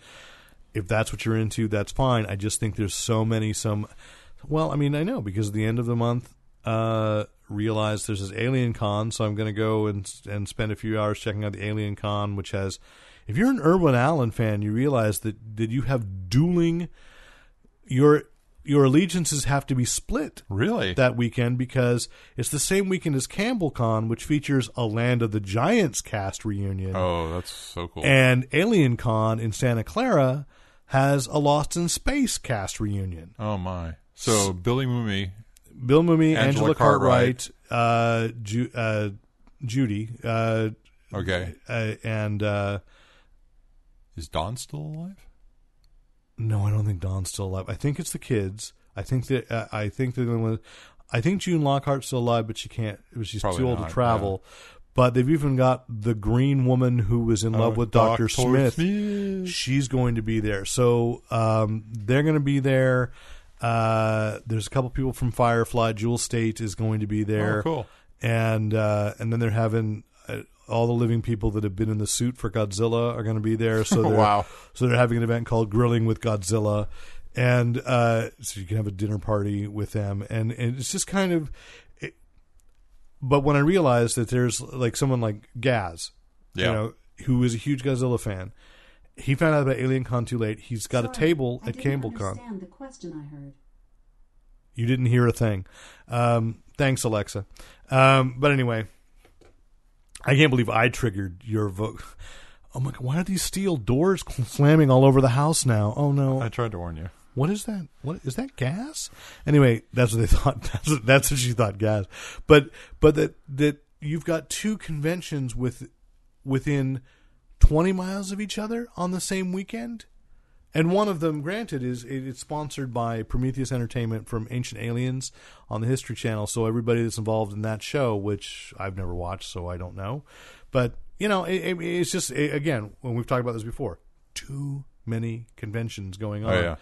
And that's going to be a tough one. I can't believe that I ever got to a point that my life would be like that. Like, after going to no conventions. Well, there's always, in this area, there's 3 on the weekend of Bacon. Well, but it hasn't always been. Yeah. But 4, actually. But, and those are still a different thing. Yeah. I mean, they're but I want to go to all of them. Yeah. Yeah. So, last bit of comics news before we get into what's in the bag is that it looks like DC is actually bringing Carrie Bates back to write with Greg Weisman, who is the creator of Gargoyles. They're going to come together again because apparently I lost track that Greg Weisman had been involved in this in the 80s. Captain Atom, 6-issue miniseries coming from DC called The Fall and Rise of Captain Atom, and they're bringing back the writers who initially brought Captain Atom into the DC universe. Okay, I saw you had this on the list, and so I prepped a couple of questions for you because I've been totally confused. I know a couple of things about it. So I remember when it first came out for DC. Yes. And it was prior to that, it was a character. It was a Charlton comic. So they got it at the same time as they got Shade. They got it at the same time that they got all the characters that Alan Moore morphed used into for the Watchmen. But they had a couple that they kept themselves, like Captain Atom. DC got Captain Atom, Nightshade, Peacemaker. They got them all. Yeah. They got Peacemaker, Blue Beetle. Blue Beetle. That's it. Yeah. Okay. And a couple others came out of that. But too. I liked so the DC Captain Atom, Judo Master, and and Peter Cannon Thunderbolt. Yeah. Wow, they did Cannon. Peter. Wow. They did. There was a Peter Cannon Thunderbolt series. So it was not great. No. So there was the original and Son of Vulcan. There was the original Captain Atom, which kind of felt the same way as like Firestorm kind of book, and then there was a time when there was an event, Public Identity or something like that. Armageddon 2001. No, there was an event where he sacrificed himself to destroy some kryptonite or something, and he, instead of actually dying, he ended up in the Wildstorm universe, and that's where the Armageddon stuff came from. No, that's not where Armageddon 2001 came from. No, I know the I remember now that you've said it, because he ended up in the Wildstorm universe. That was much later. Okay. He was... This is very confusing, because actually, here's the weird thing. If you look back and you're a fan of DC Comics Presents, the Superman team-up title, right? Captain Atom first actually appeared, like they rushed when they were putting Watchmen together. They rushed a bunch of, they knew Crisis on Infinite Earths was coming, And so, and that's, I think, where those characters actually first made their appearance. Like in little, like, what? Here's Earth. I can't remember what they called Earth C. No, Yeah. Earth C is Captain Carrot. Earth whatever. Yeah. Earth 5 was Charlton. And, it says, oh, who's this Blue Beetle? Who's this Blue Beetle? Who's Captain Atom? There's a DC Comics Presents where Superman met Captain Atom, and he was the Charlton version. Okay. And then, like 4 or 5 months With like later, blue trunks and stuff. Yeah. and kind of like a armor, like a chainmail top, like Captain America, Right, but right. with long sleeves and white hair, and his skin was normal. And then about 6 months later, there's the Cary Bates, Greg Weisman, Pat Broderick on the art series that relaunches where he is Silver Surfer. Basically, Yeah. right. And that's where they create Major Victory and Right. all these things, these characters. Okay, so that runs through totally different. No explanation as to why Superman knew a different version of Captain Atom, because DC Comics Presents counts to me like Brave and the Bold. You just cannot put it in regular continuity. And because DC hadn't had that pitch or that look to him, and they hadn't decided on that.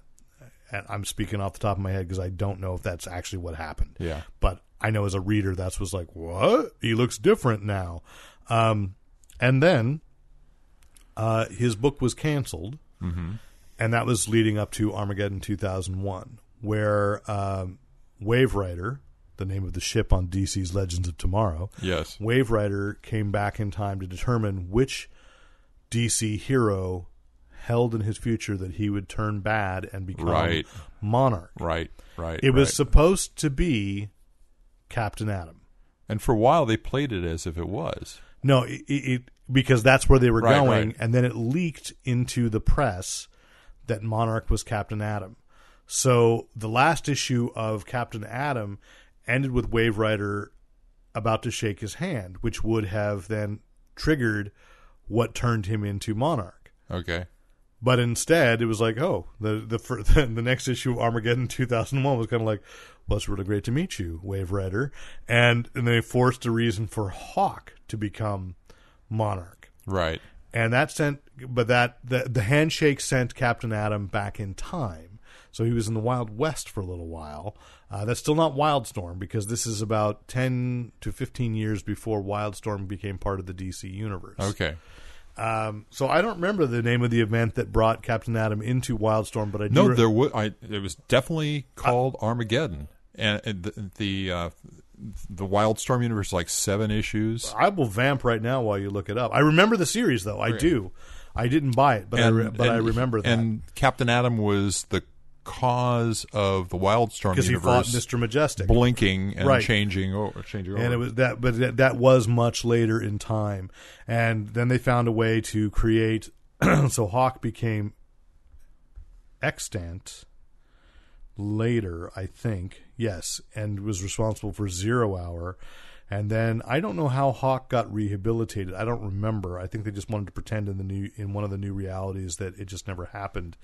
Because at one point they separated out and found that Monarch was separate in there. It's Captain Atom Armageddon, and he's yellow and gold armored there. Yes, okay, but that's a later. So that's not Armageddon 2001 though. Is the point that was in 1991, because they that was the far future of 2001. Armageddon's like 2004. I want to say 2003 or 2004 when Wildstorm was purchased by DC, and they had to bring the Wildstorm universe into the regular. Actually, it says the regular continuity. For a period, the character assumed the mantle of Monarch, and in 2005, DC attempted to retell the Captain Atom story with an entirely different new character, Breach. Oh, that's right, Breach. Oh, that was even horrible. But it wasn't. Yeah, they retold the story, but it wasn't the same character. He was Breach instead. Captain Atom became Monarch for no. I know what it was. Captain Atom, they pulled a Swamp Thing, and they said that the guy that was running around as Captain Atom was a quantum duplicate who had been the hero, while Nathaniel Atom had been in quantum stasis, and he came out and became Monarch. And then... Yeah, there were nine issues of Captain Atom Armageddon. None of them matter, though. Yeah.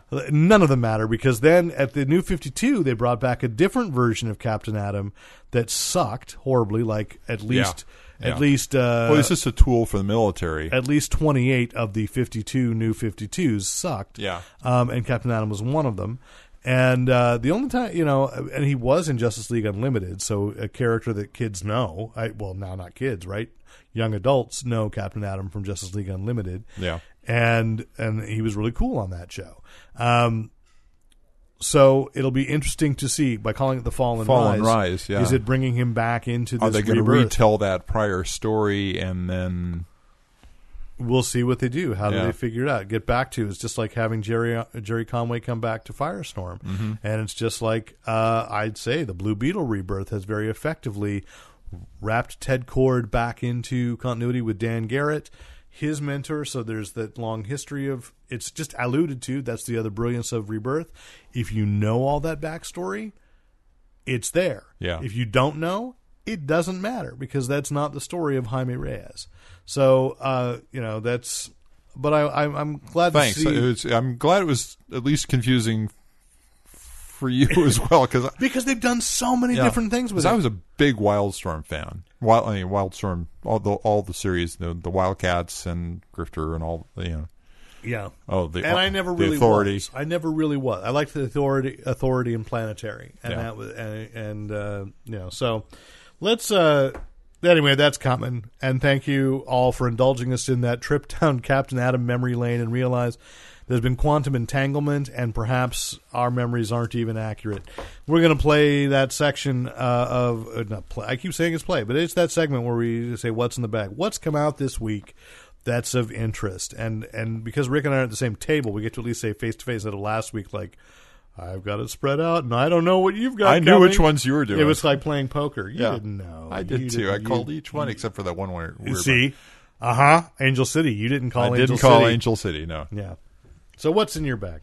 Okay, so the first thing in my bag, because I don't think we really talked about it that much, is All-Star Batman #3, which. This is my favorite Batman book right now. It's only gone 3 issues. Because it's Scott Snyder. It's Scott Snyder, and it's John Romita Jr., and it's a fresh storyline that's not entangled with 2 or 3 other books. Right. And it's focused, and there's a new Robin-esque kind of character in there that I'm starting to learn. We're learning all about. I'm loving this book. It's the essential Batman right now. That's all I got to say. Just throw down. Buy that book. All right. I'm going to pick one because we talked about on an earlier podcast, and just say I suspect that we have... Well, I don't know. I mean, you're to find out. So I'm going to choose next Doom Patrol #2. We talked about a couple weeks ago #1 as an after the fact. Hey, did you read it? And I said I'm going to give it 3 issues. #2, and now I feel like a fuddy-duddy, is probably because #2 felt more. It's focused in on the characters that I want in a Doom Patrol book, so I don't know if you've read it yet. I have not. But I enjoyed #2 so much more. So much of it he's still playing that little game of there's a one-page, what's Niles Calder doing? But that this brings in a new take, although it was a little still disorienting in its introduction, you can tell by the cover at least, only 2 of them appear. Cliff Steele comes back in, and Larry Traynor comes back in. Negative Man. And there's, but but no Elastigirl? Not yet. She's on the cover. But yeah. This is an alternative cover by Mike Allred. Okay. But the thing that I thought was funny about Larry Traynor is that they actually sort of, Gerard Way, sort of integrated the other Negative Man's personality. Okay. I don't know if you read that version of Doom Patrol that only had Cliff, and then it was. I think I've read all of them. Tan Huat, I think, was the artist. Yeah. And the guy was called Negative Man just because he was like, oh, I'm going to call it out, and then you can hate me later. He was Jason Salazar with only the vaguest of superpowers. And so they went, wow, why are you always so negative, man? Oh, you're Negative Man. And so Larry Traynor is like that now, okay. and trying to trying to get back to the black energy because he doesn't have it right now. Oh, okay. And he was always one of my favorite characters because he actually harkened back to me to Thunder Agents because he has a power, but it's got like this limitation where you have to get back to his 60 body. 60 seconds and it weakens. It's like Ultraman. Yeah. Anyway, it's a lot more, for me, this was a lot more coherent. And maybe it's just because he's further in the narrative. And if I go back and just like one. I've always and this is the other reason I fear omnibuses, because if you go back and you read, like, I'm convinced that if you pick up the Invisibles omnibus, and you read it all in one sitting, you will travel into an alternate dimension. I suspect so, because Grant Morrison has threatened that it all forms a sigil, and I don't want to perform that magic, so I can't have it all in one volume, or it's too dangerous for mankind. You go outside and smell the roses, and I kind of feel like that, and then so I'll say, Gerard Way, good on you that this is going to be a book that rewards my rereading in bigger chunks. Reading an individual issue was not as strong an experience, but I have a feeling that once I have 6 issues and can lay that first arc and reread it all in one sitting, I'm going to enjoy it a lot more. We'll obviously keep touch on this because I think we both want to see its success. We want it to be good. Yeah. And this is better. Yeah. So the second book I have is a first issue for a new imprint for Titan Comics. Their imprint is Hard Case Crime, which has been a long-running paperback series with a lot of really well-known name authors doing hard case crime stories. And I have a Stephen King one. Yeah. There's actually, I think there are 2 Stephen King ones. Eventually, I'll read them. Joyland, and that's what I have. There was one before that, which was just a straight up. I can't remember. Christina Faust, Gary Phillips, and Krista Faust. Krista, you're right, Krista. I know. And Andrea Camerini, Peepland, which I just saw. I saw Hard Case on this. I said, I love when I read Hard Case stuff. Totally get why you have to do that. And totally get why you have to do that. So grim and gritty where it belongs. All right, I'm gonna go next.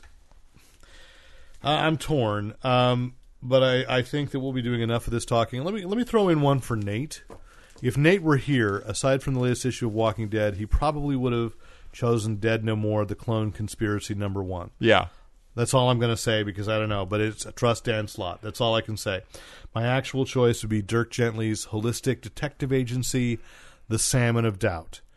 One, this harkens back to one of my favorite interviews from Comic-Con this last summer when I got to meet and talk to the writer Arvin David, who is basically the heir to Douglas Adams' Dirk Gently files. And you may remember that The Salmon of Doubt was actually the title of the 6th, or was printed as, somebody kind of half completed the last Hitchhiker's Guide to the Galaxy book. Oh. And so you can get an anthology of short stories and gathered half writings called The Salmon of Doubt. And actually, I think Salmon of Doubt probably was supposed to be the 3rd novel. And he had the title and he had some notes. He didn't have the full thing. So now this latest miniseries from IDW, written by Arvin David. And it's worth noting because this weekend on BBC America, the television series Dirk Gently's Holistic Detective Agency starts. Excellent. So, and that's the cover I have, has the comic book version of Dirk Gently, dreaming of the television version. That's the actor who's playing him on TV. And then they've been establishing young Dirk Gently, what he looked like in the last storyline. So, cool. I just have been loving this book. So the previous book they'd done as a miniseries for how many issues over on? There were 2 previous miniseries. Okay. And both really felt like Douglas Adams wrote them. Okay, good. But they were Chris Ryall on the first one, and then Arvind wrote the second Adams one. wrote 2 books, right? Right. He wrote 2 novels. Yeah. Then they did 2 miniseries that were continuations based on his notes. Okay, so they're not adaptations; they're continuations. They're not. These are continuations. Okay, these are, and Arvind is doing I don't think the television series will be covering the same thing as the novels either. But if you go back to our Comic-Con interviews this year, great conversation with Arvin David, and if I had time to transcribe it, I would and should put that up because just inspiring. A guy whose life, he's living the dream, and I am so excited to tout people who are living their dreams. So go ahead, next one. So I was going to do Reborn by Mark Millar, but I saw that your last one is an anthology so you want trade. To go so in I'm there? going to go with my anthology trade that I picked up this week. Just came out from Dark Horse, Edgar Rice Burroughs' Tarzan: The Beckoning, which is, I'd seen some of this before, and it's the art in it is beautiful. It harkens back both to the Brune Hogarth and Thomas Yates. We should say that it's Thomas Yates. And it's an old. Now that I've been staring at it for a while, it has been. The individual issues had been around there years back. Yeah, but I owe a special debt to that book. Really, because it is because of Tom Yates that Ron Ely started appearing at conventions. He showed up at Comic-Con the year that I talked to Ron Ely. It was because Dark Horse got him to sign The Beckoning. Interesting. So individual issues then, but I should pick up that book because I didn't realize that it was like it's a $20 book, but it's heavy. But I do thank you, Dark Horse, again, way from years back. You know, that's why I got a chance to sit down with Ron Ely years ago, and it was because of that book and Tom Yates specifically. Yates convinced him to show up at a Comic-Con. I think he'd shown up at Edgar Rice Burroughs conventions, but he had never been at a Comic-Con before. So cool, yeah. As Rick said, mine's an anthology, and I'm trying to figure out if there was another edition of this because I realized last night it has the Diamond Previews exclusive branding on it, but this is the copy they had at Elusive. It's Attack on Titan anthology from Kodansha Comics, but it is American creators doing stories set in the world of Attack on Titan. And I'm about halfway through it. Because, yes, some are disturbing, some are funny.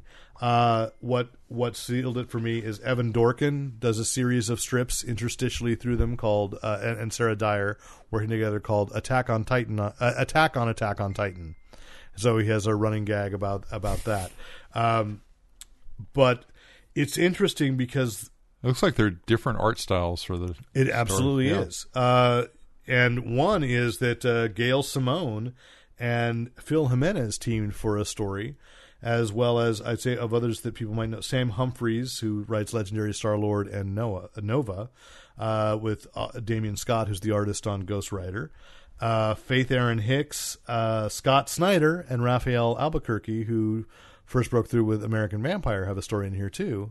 Scott Snyder being the writer of All-Star Batman. Right. So the interesting thing for me, and maybe I haven't gone far enough in Attack on Titan, which I've only gotten, I think, 5 volumes in to the actual manga, is that some of these stories are things like what was happening in the rest of the world as it fell. That's what I've gotten the sense of. I've not been reading any of the manga. I've just watched and I haven't watched I've watched the first episode of the anime, and it's one of those I'll get back to it, but because Netflix has it, right? Yeah. But that this is like the first opening story is set in San Francisco as the world is collapsing. Oh, interesting. But it's actually the world collapsing right before the Titans first appear, and so there's this sense of dread. Is like there are people trying to stave off essentially an apocalypse that they don't even know how bad that apocalypse is about to get. Wow. And so it's some really interesting stuff, and it was really cool to see. There's one set in the UK on the White Cliffs of Dover that involves them bringing back kind of Celtic mythology and tying it into the British tradition of stories about giants.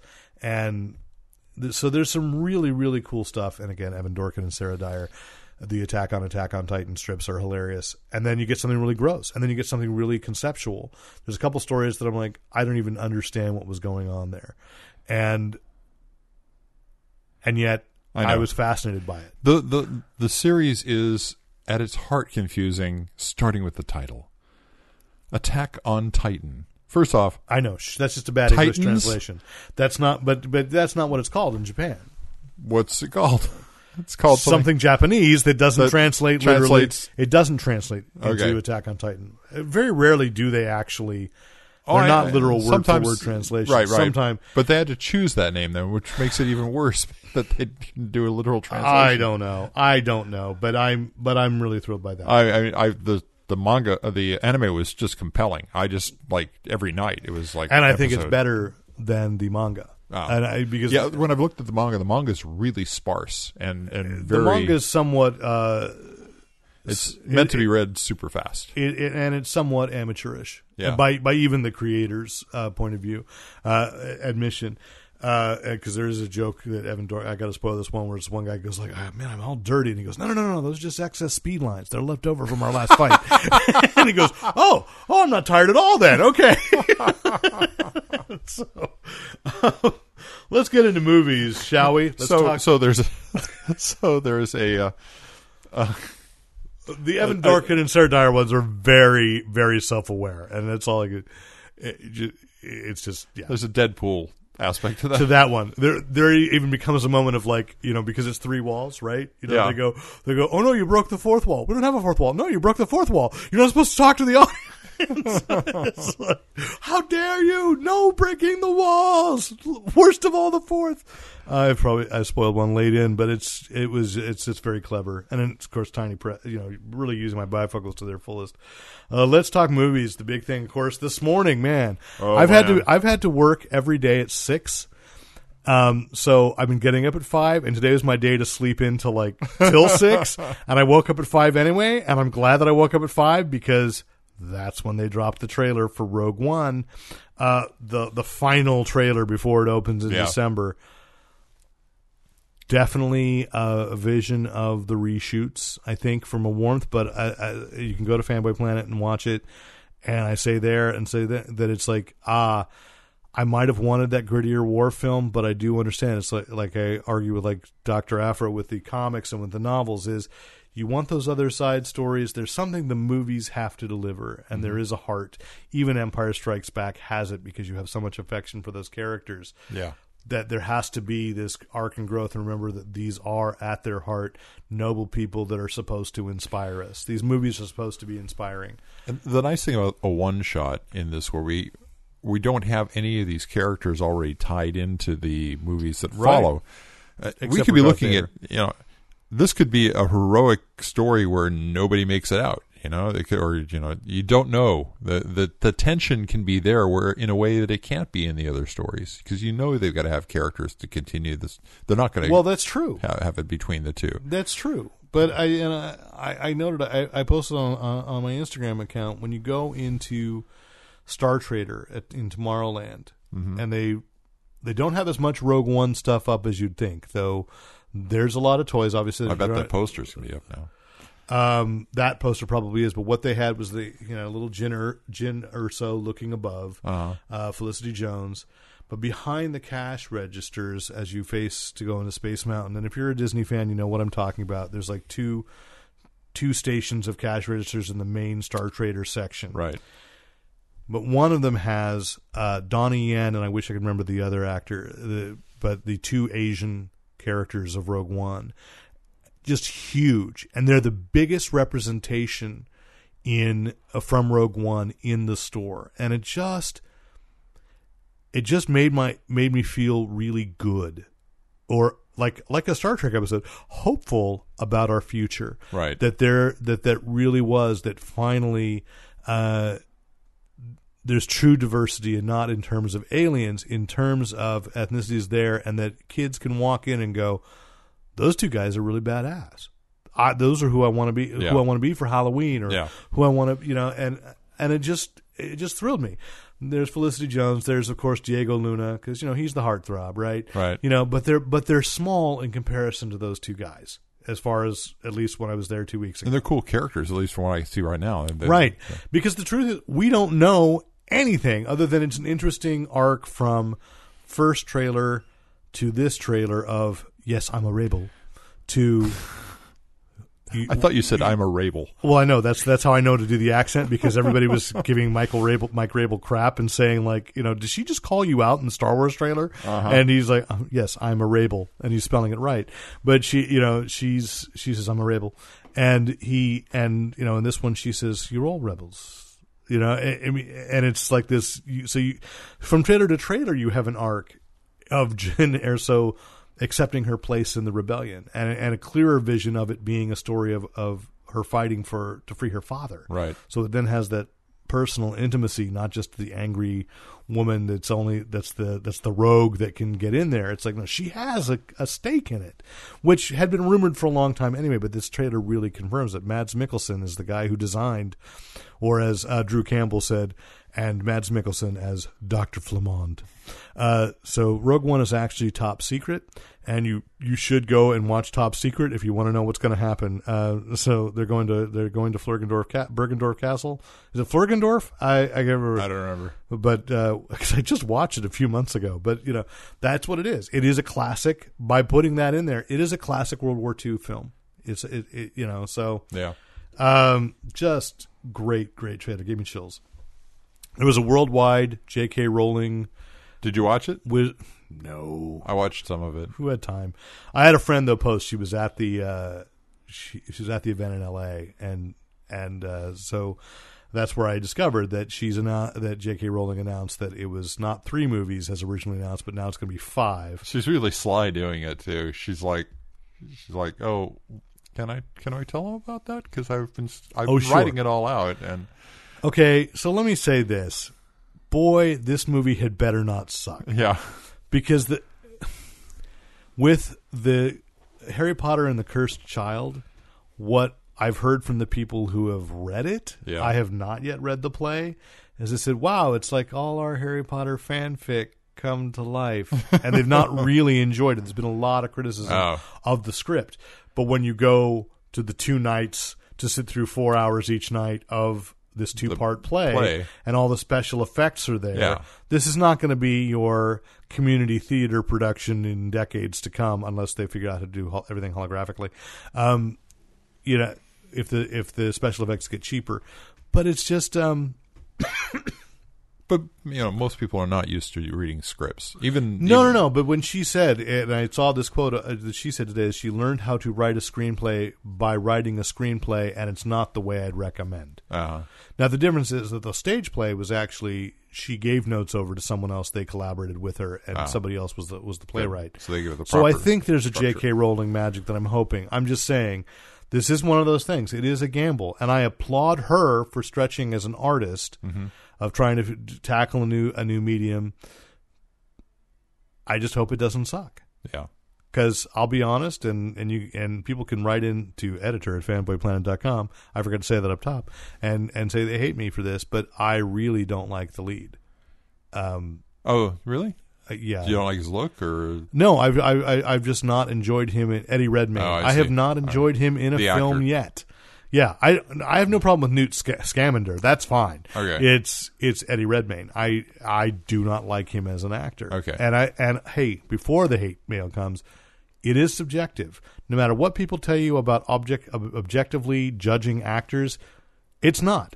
No one has ever been objectively judged as an actor. It's always subjective. There's something about them that, and he's just one of those guys. It's just, it's like Keanu Reeves. Until someone tells me that Eddie Redmayne has like, oh, look, there's an angry crowd forming outside my door right now. Are they now? Oh my gosh. Okay. I thought it was really our guy. It could be. Because we're not streaming this. That's what confused me. Anyway, so we're looking forward. Come back in time to prevent you from saying that. Too late. Oh, too late. It's done. Yesterday we put out the first look at Amber Heard as Mira. I didn't see that. Which it is on Fanboy Planet right now. And it's a fantastic look. It's dark and muted because all of Justice League will be. But that it's it's establishing we're going to have at least one scene in Justice League that establishes who's who in Atlantis. Because we already know Willem Dafoe is going to appear as Volko. So that's all I need. Give me Aquaman, give me Mira, and give me Volko. Give me one scene and promise that there's a whole Aquaman movie in which they're there, and it's going to be great. I like it. She's reminiscent of the comic and yet kind of theatrically badass. Well, there you go. You look at the so I put up the photo, I put up the concept art, and then below that I put a panel from Rebirth. And people don't realize that she's got some pretty wicked powers, and that she has different powers than Aquaman does. So that's what I've always liked about her, and what makes her better. Well, I shouldn't say better, but different from the usual female counterpart to the superheroes is that she really does what they have in common is they breathe underwater. Mm-hmm. But she's got an entirely different power set, and their love. Well, they have that in common, sure. Yeah. But it depends on which reality you're in. That's true. I think they're going to get married again. There was a Aquaman got down on one knee in like the first or second issue of the Rebirth, so they're going to get remarried. They have confirmed that the Logan villain Richard E. Grant is not playing Mr. Sinister. He's not playing the other character I just mentioned here, but that it's a scientist. Richard E. Grant's playing a scientist. The real villain is Donald Pierce, the White Bishop of the Hellfire Club. Now, Pierce, if I remember correctly, is a character who's gone through a lot of changes over the years as an X-Men villain. He's currently cybernetic, I think. He's been. I think he's actually been cybernetic, and I think he's had the techno-virus. Yes, that was the last picture I saw. So, because the other member of the Hellfire Club, wasn't Kevin Bacon Sebastian Shaw? I know Kevin Bacon was in First Class, and I think that his character was Sebastian Shaw. Yeah. I think he was literally called to. The powers weren't quite. No, he was. He was. Yeah. So anyway. So that's it. This just in that Variety reported that Disney is developing Don Quixote as an historical action comedy in the vein of Pirates of the Caribbean. Not to be confused with The Man Who Killed Don Quixote, which is a movie that Terry Gilliam's been trying to make for 20 years, but is finally getting to do again. It was originally cast as Johnny Depp. Ironically, it's like it's all coming back full circle, and now it is Adam Driver playing as the 21st century businessman who goes back in time to become Sancho Panza and discover the truth about Don Quixote. And if you want to watch a fantastic documentary about Terry Gilliam trying to make that movie with Johnny Depp, Lost in La Mancha. Yeah, I've heard about it a couple of times. A brilliant documentary because they filmed for a week. And before the disasters just piled upon, and Terry Gilliam lost his funding, like a week into shooting, and so it's just it's like it's one of those watching this movie about movies that you thought could never be made, and it's just the tragedy of that would have been a really interesting movie, so.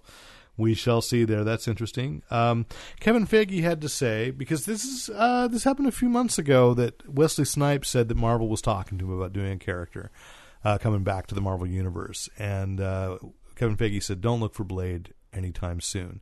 And it reminded me that one of the things, and I ran it on Fanboy Planet, they released preview art and character designs for Blade's daughter to top line a title called Blade, which has never materialized. So clearly they've been rethinking and trying to resort something. And as we start transitioning to the TV section, that's one of the things, too, is Jeff Loeb has kind of hinted that maybe there's room on either ABC or Netflix for Ghost Rider to show up. And maybe that's where Blade would go, and you can just do a Legion of Monsters. I think he'd actually do pretty good on S.H.I.E.L.D. I think Blade? Yeah. Well, I think so, but I think that they'd rather that the supernatural characters have their own corner. Ghost Rider's already shown up on S.H.I.E.L.D. I mean, I know, but I'm saying you can do some stories that you can spin Ghost Rider off into another series and bring in other supernatural characters that way. Yeah, and then the question is, would Wesley Snipes still be Blade? Yeah. I think it would be okay. I'd love to see it. It's sort of like Mark Hamill returning to the Trickster, no matter how the Trickster appears. I had to explain to somebody who just said to me, like, did you watch the Flash TV series?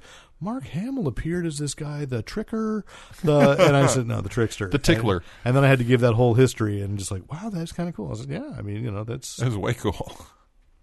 I mean, did you watch last week's revival of the Flash, the third season opener? Yeah. The Flashpoint? Okay, the Flashpoint. Did you see who the police captain was in Flashpoint reality? Not that I recall. He was Barry's sidekick in the first series. So now every major actor from the original series has appeared again. If they bring in David Cassidy as like the Mirror Master's great uncle or something, it's all over. But the thing is that Alex Desert was his name. He the actor's name. He was like Barry's police scientist friend, the only person who knew that Barry was one of the people.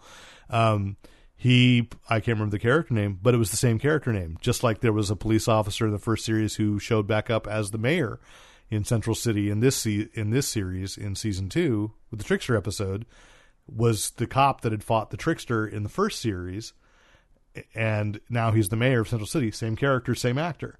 And that Amanda Pays is the same character as well. It's just like, oh, you're playing with parallel universe stuff that I really, really want to see. It's nice because it doesn't really confuse it for most people, and it just tickles the people who know. And I want to apologize for listeners. I realize that I've got a bad plosive problem tonight, which was exacerbated by saying plosive problem. I hear my P's popping, and I'm sorry. My fault. Sometimes my lips just reshape themselves. I'm going to put a second screen up in front of you. My embouchure occasionally resets itself without my realizing. So my TV stuff is almost Supergirl-centric completely. Did you watch The Fight Club?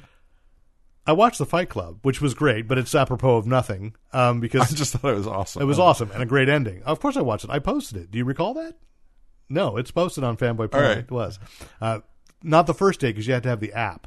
And this is my thing, is people realize, we talked about when Netflix signed a deal with CW.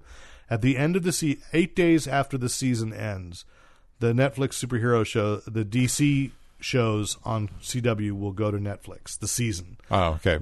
Only 8 days after. But here's the downside, and I knew this was going to happen. They're pulled from Hulu.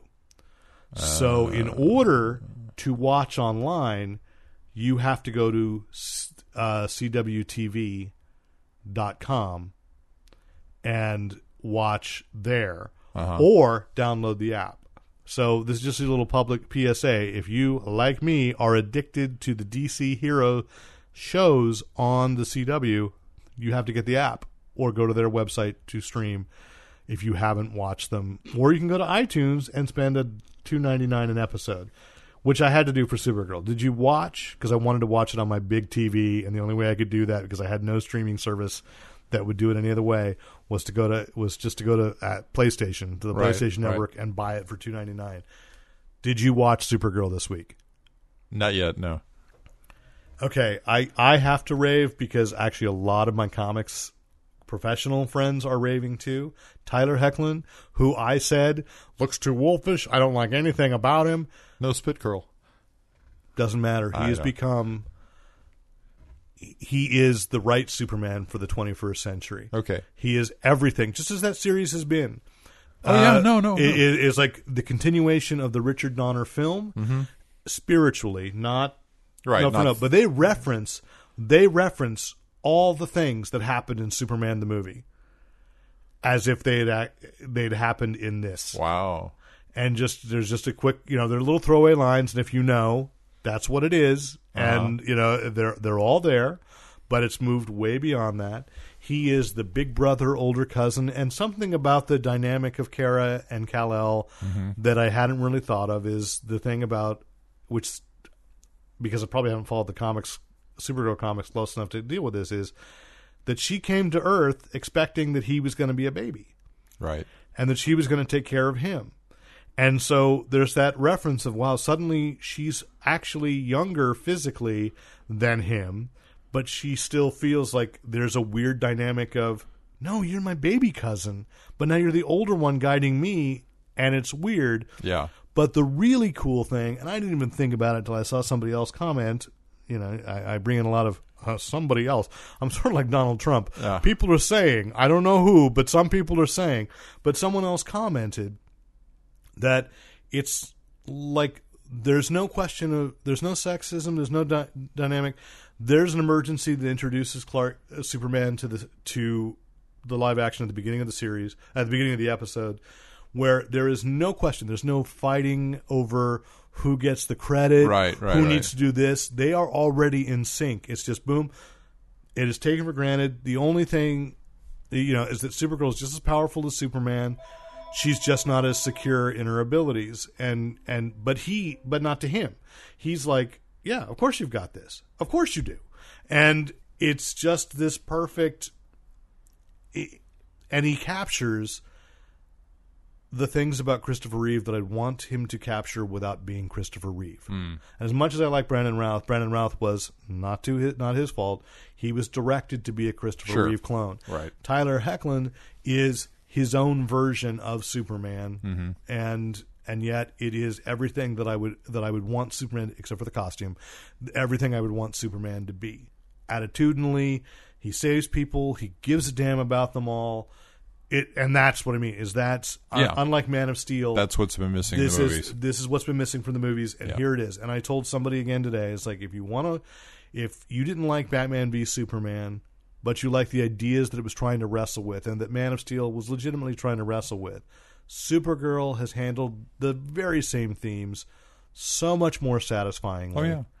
So, fulfill the idea of you don't have to compromise, you don't have to kill, you don't have to lose your nobility, to question yourself, to doubt, and still come out stronger than the other. It's one of the cases where the restrictions on television, as far as what they have can made show, it a better story. They are fitting with the characterization and the basic themes and philosophies of the Superman myth. That's where we want it to be. And Right. when you free up the creatives and say, now you're doing a movie, you can do whatever you want, they lose track of They're masturbatory. Yeah. I've said, that's true. And here are the things in the myth that are there. So they give a reason why Superman and the Martian Manhunter don't talk regularly, and they have an explanation that actually I'm like, no, I can totally see that. It's almost a little CW teen drama, except it's characters in their 30s and 40s. But I said, no, that's a really legitimate reason.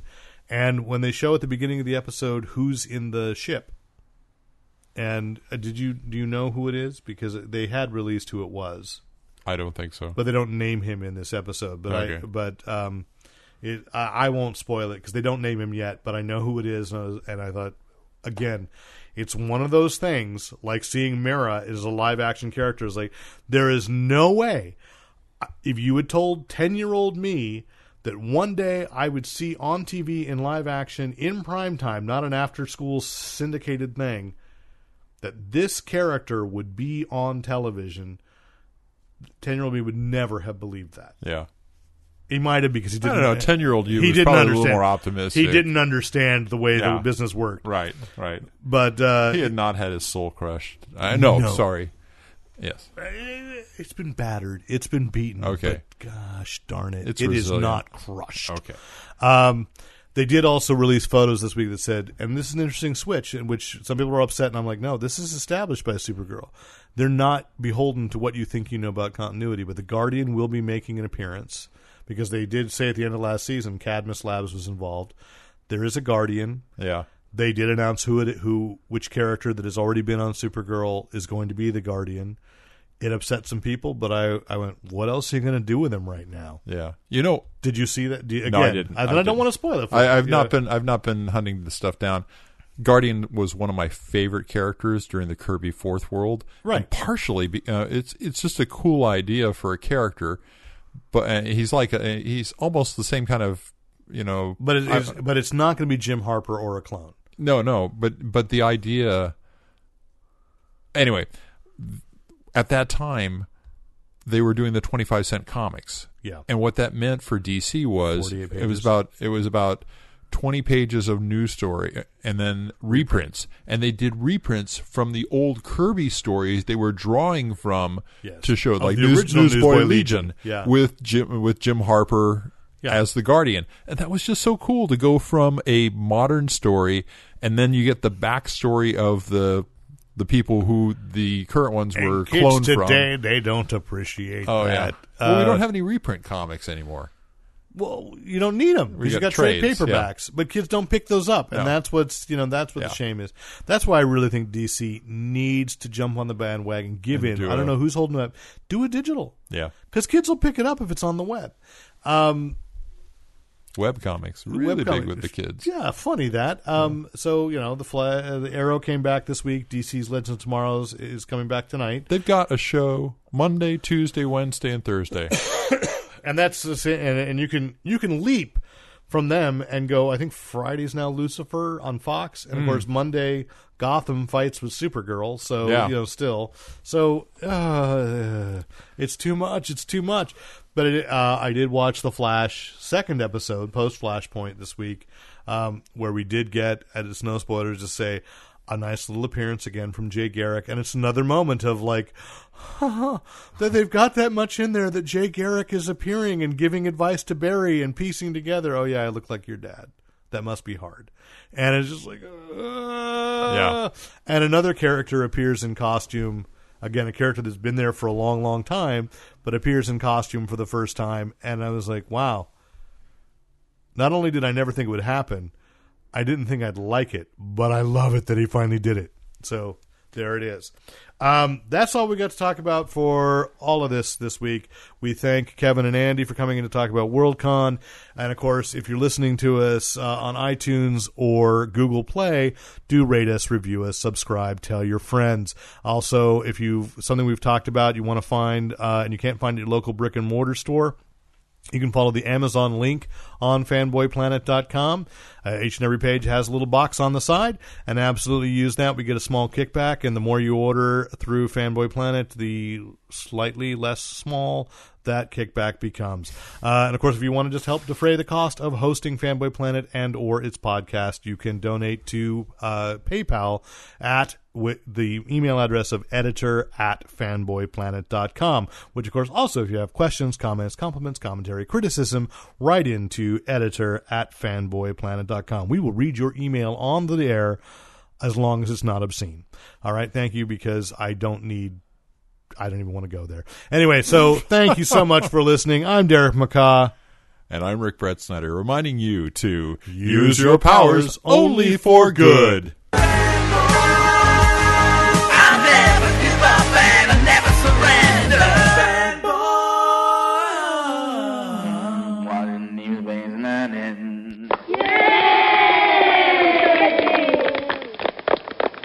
And thanks once again to the great Luke Ski for use of his music in this podcast.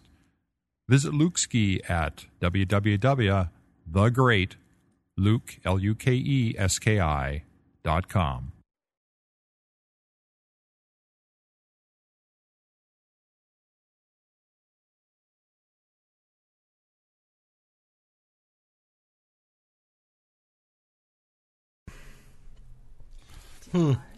We won't have outtakes from this session. We don't do outtakes anymore at all. We do sometimes.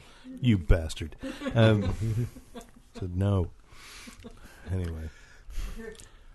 I mean, honestly, that is not something that I would be embarrassed by saying. It's just amusing. The owner's always the last to know, right? It's more of a loose collective of however many personalities are a in the room. narco-syndicalist commune. I will do my best to remember that. That's a Monty Python line. That's from Life of Brian. Holy Grail. It's not as confusing as an anarchist capitalist cooperative. No.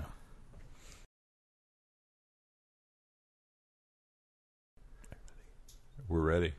Oh my God. Are you ready? I guess I'm ready. I mean, we implied this. What high points do you want to get? I'm ready. That might make it the outtake. Go, Andy. No, Andy. that's SpongeBob. Yeah. I need to be more nasal for that. What high points do you want to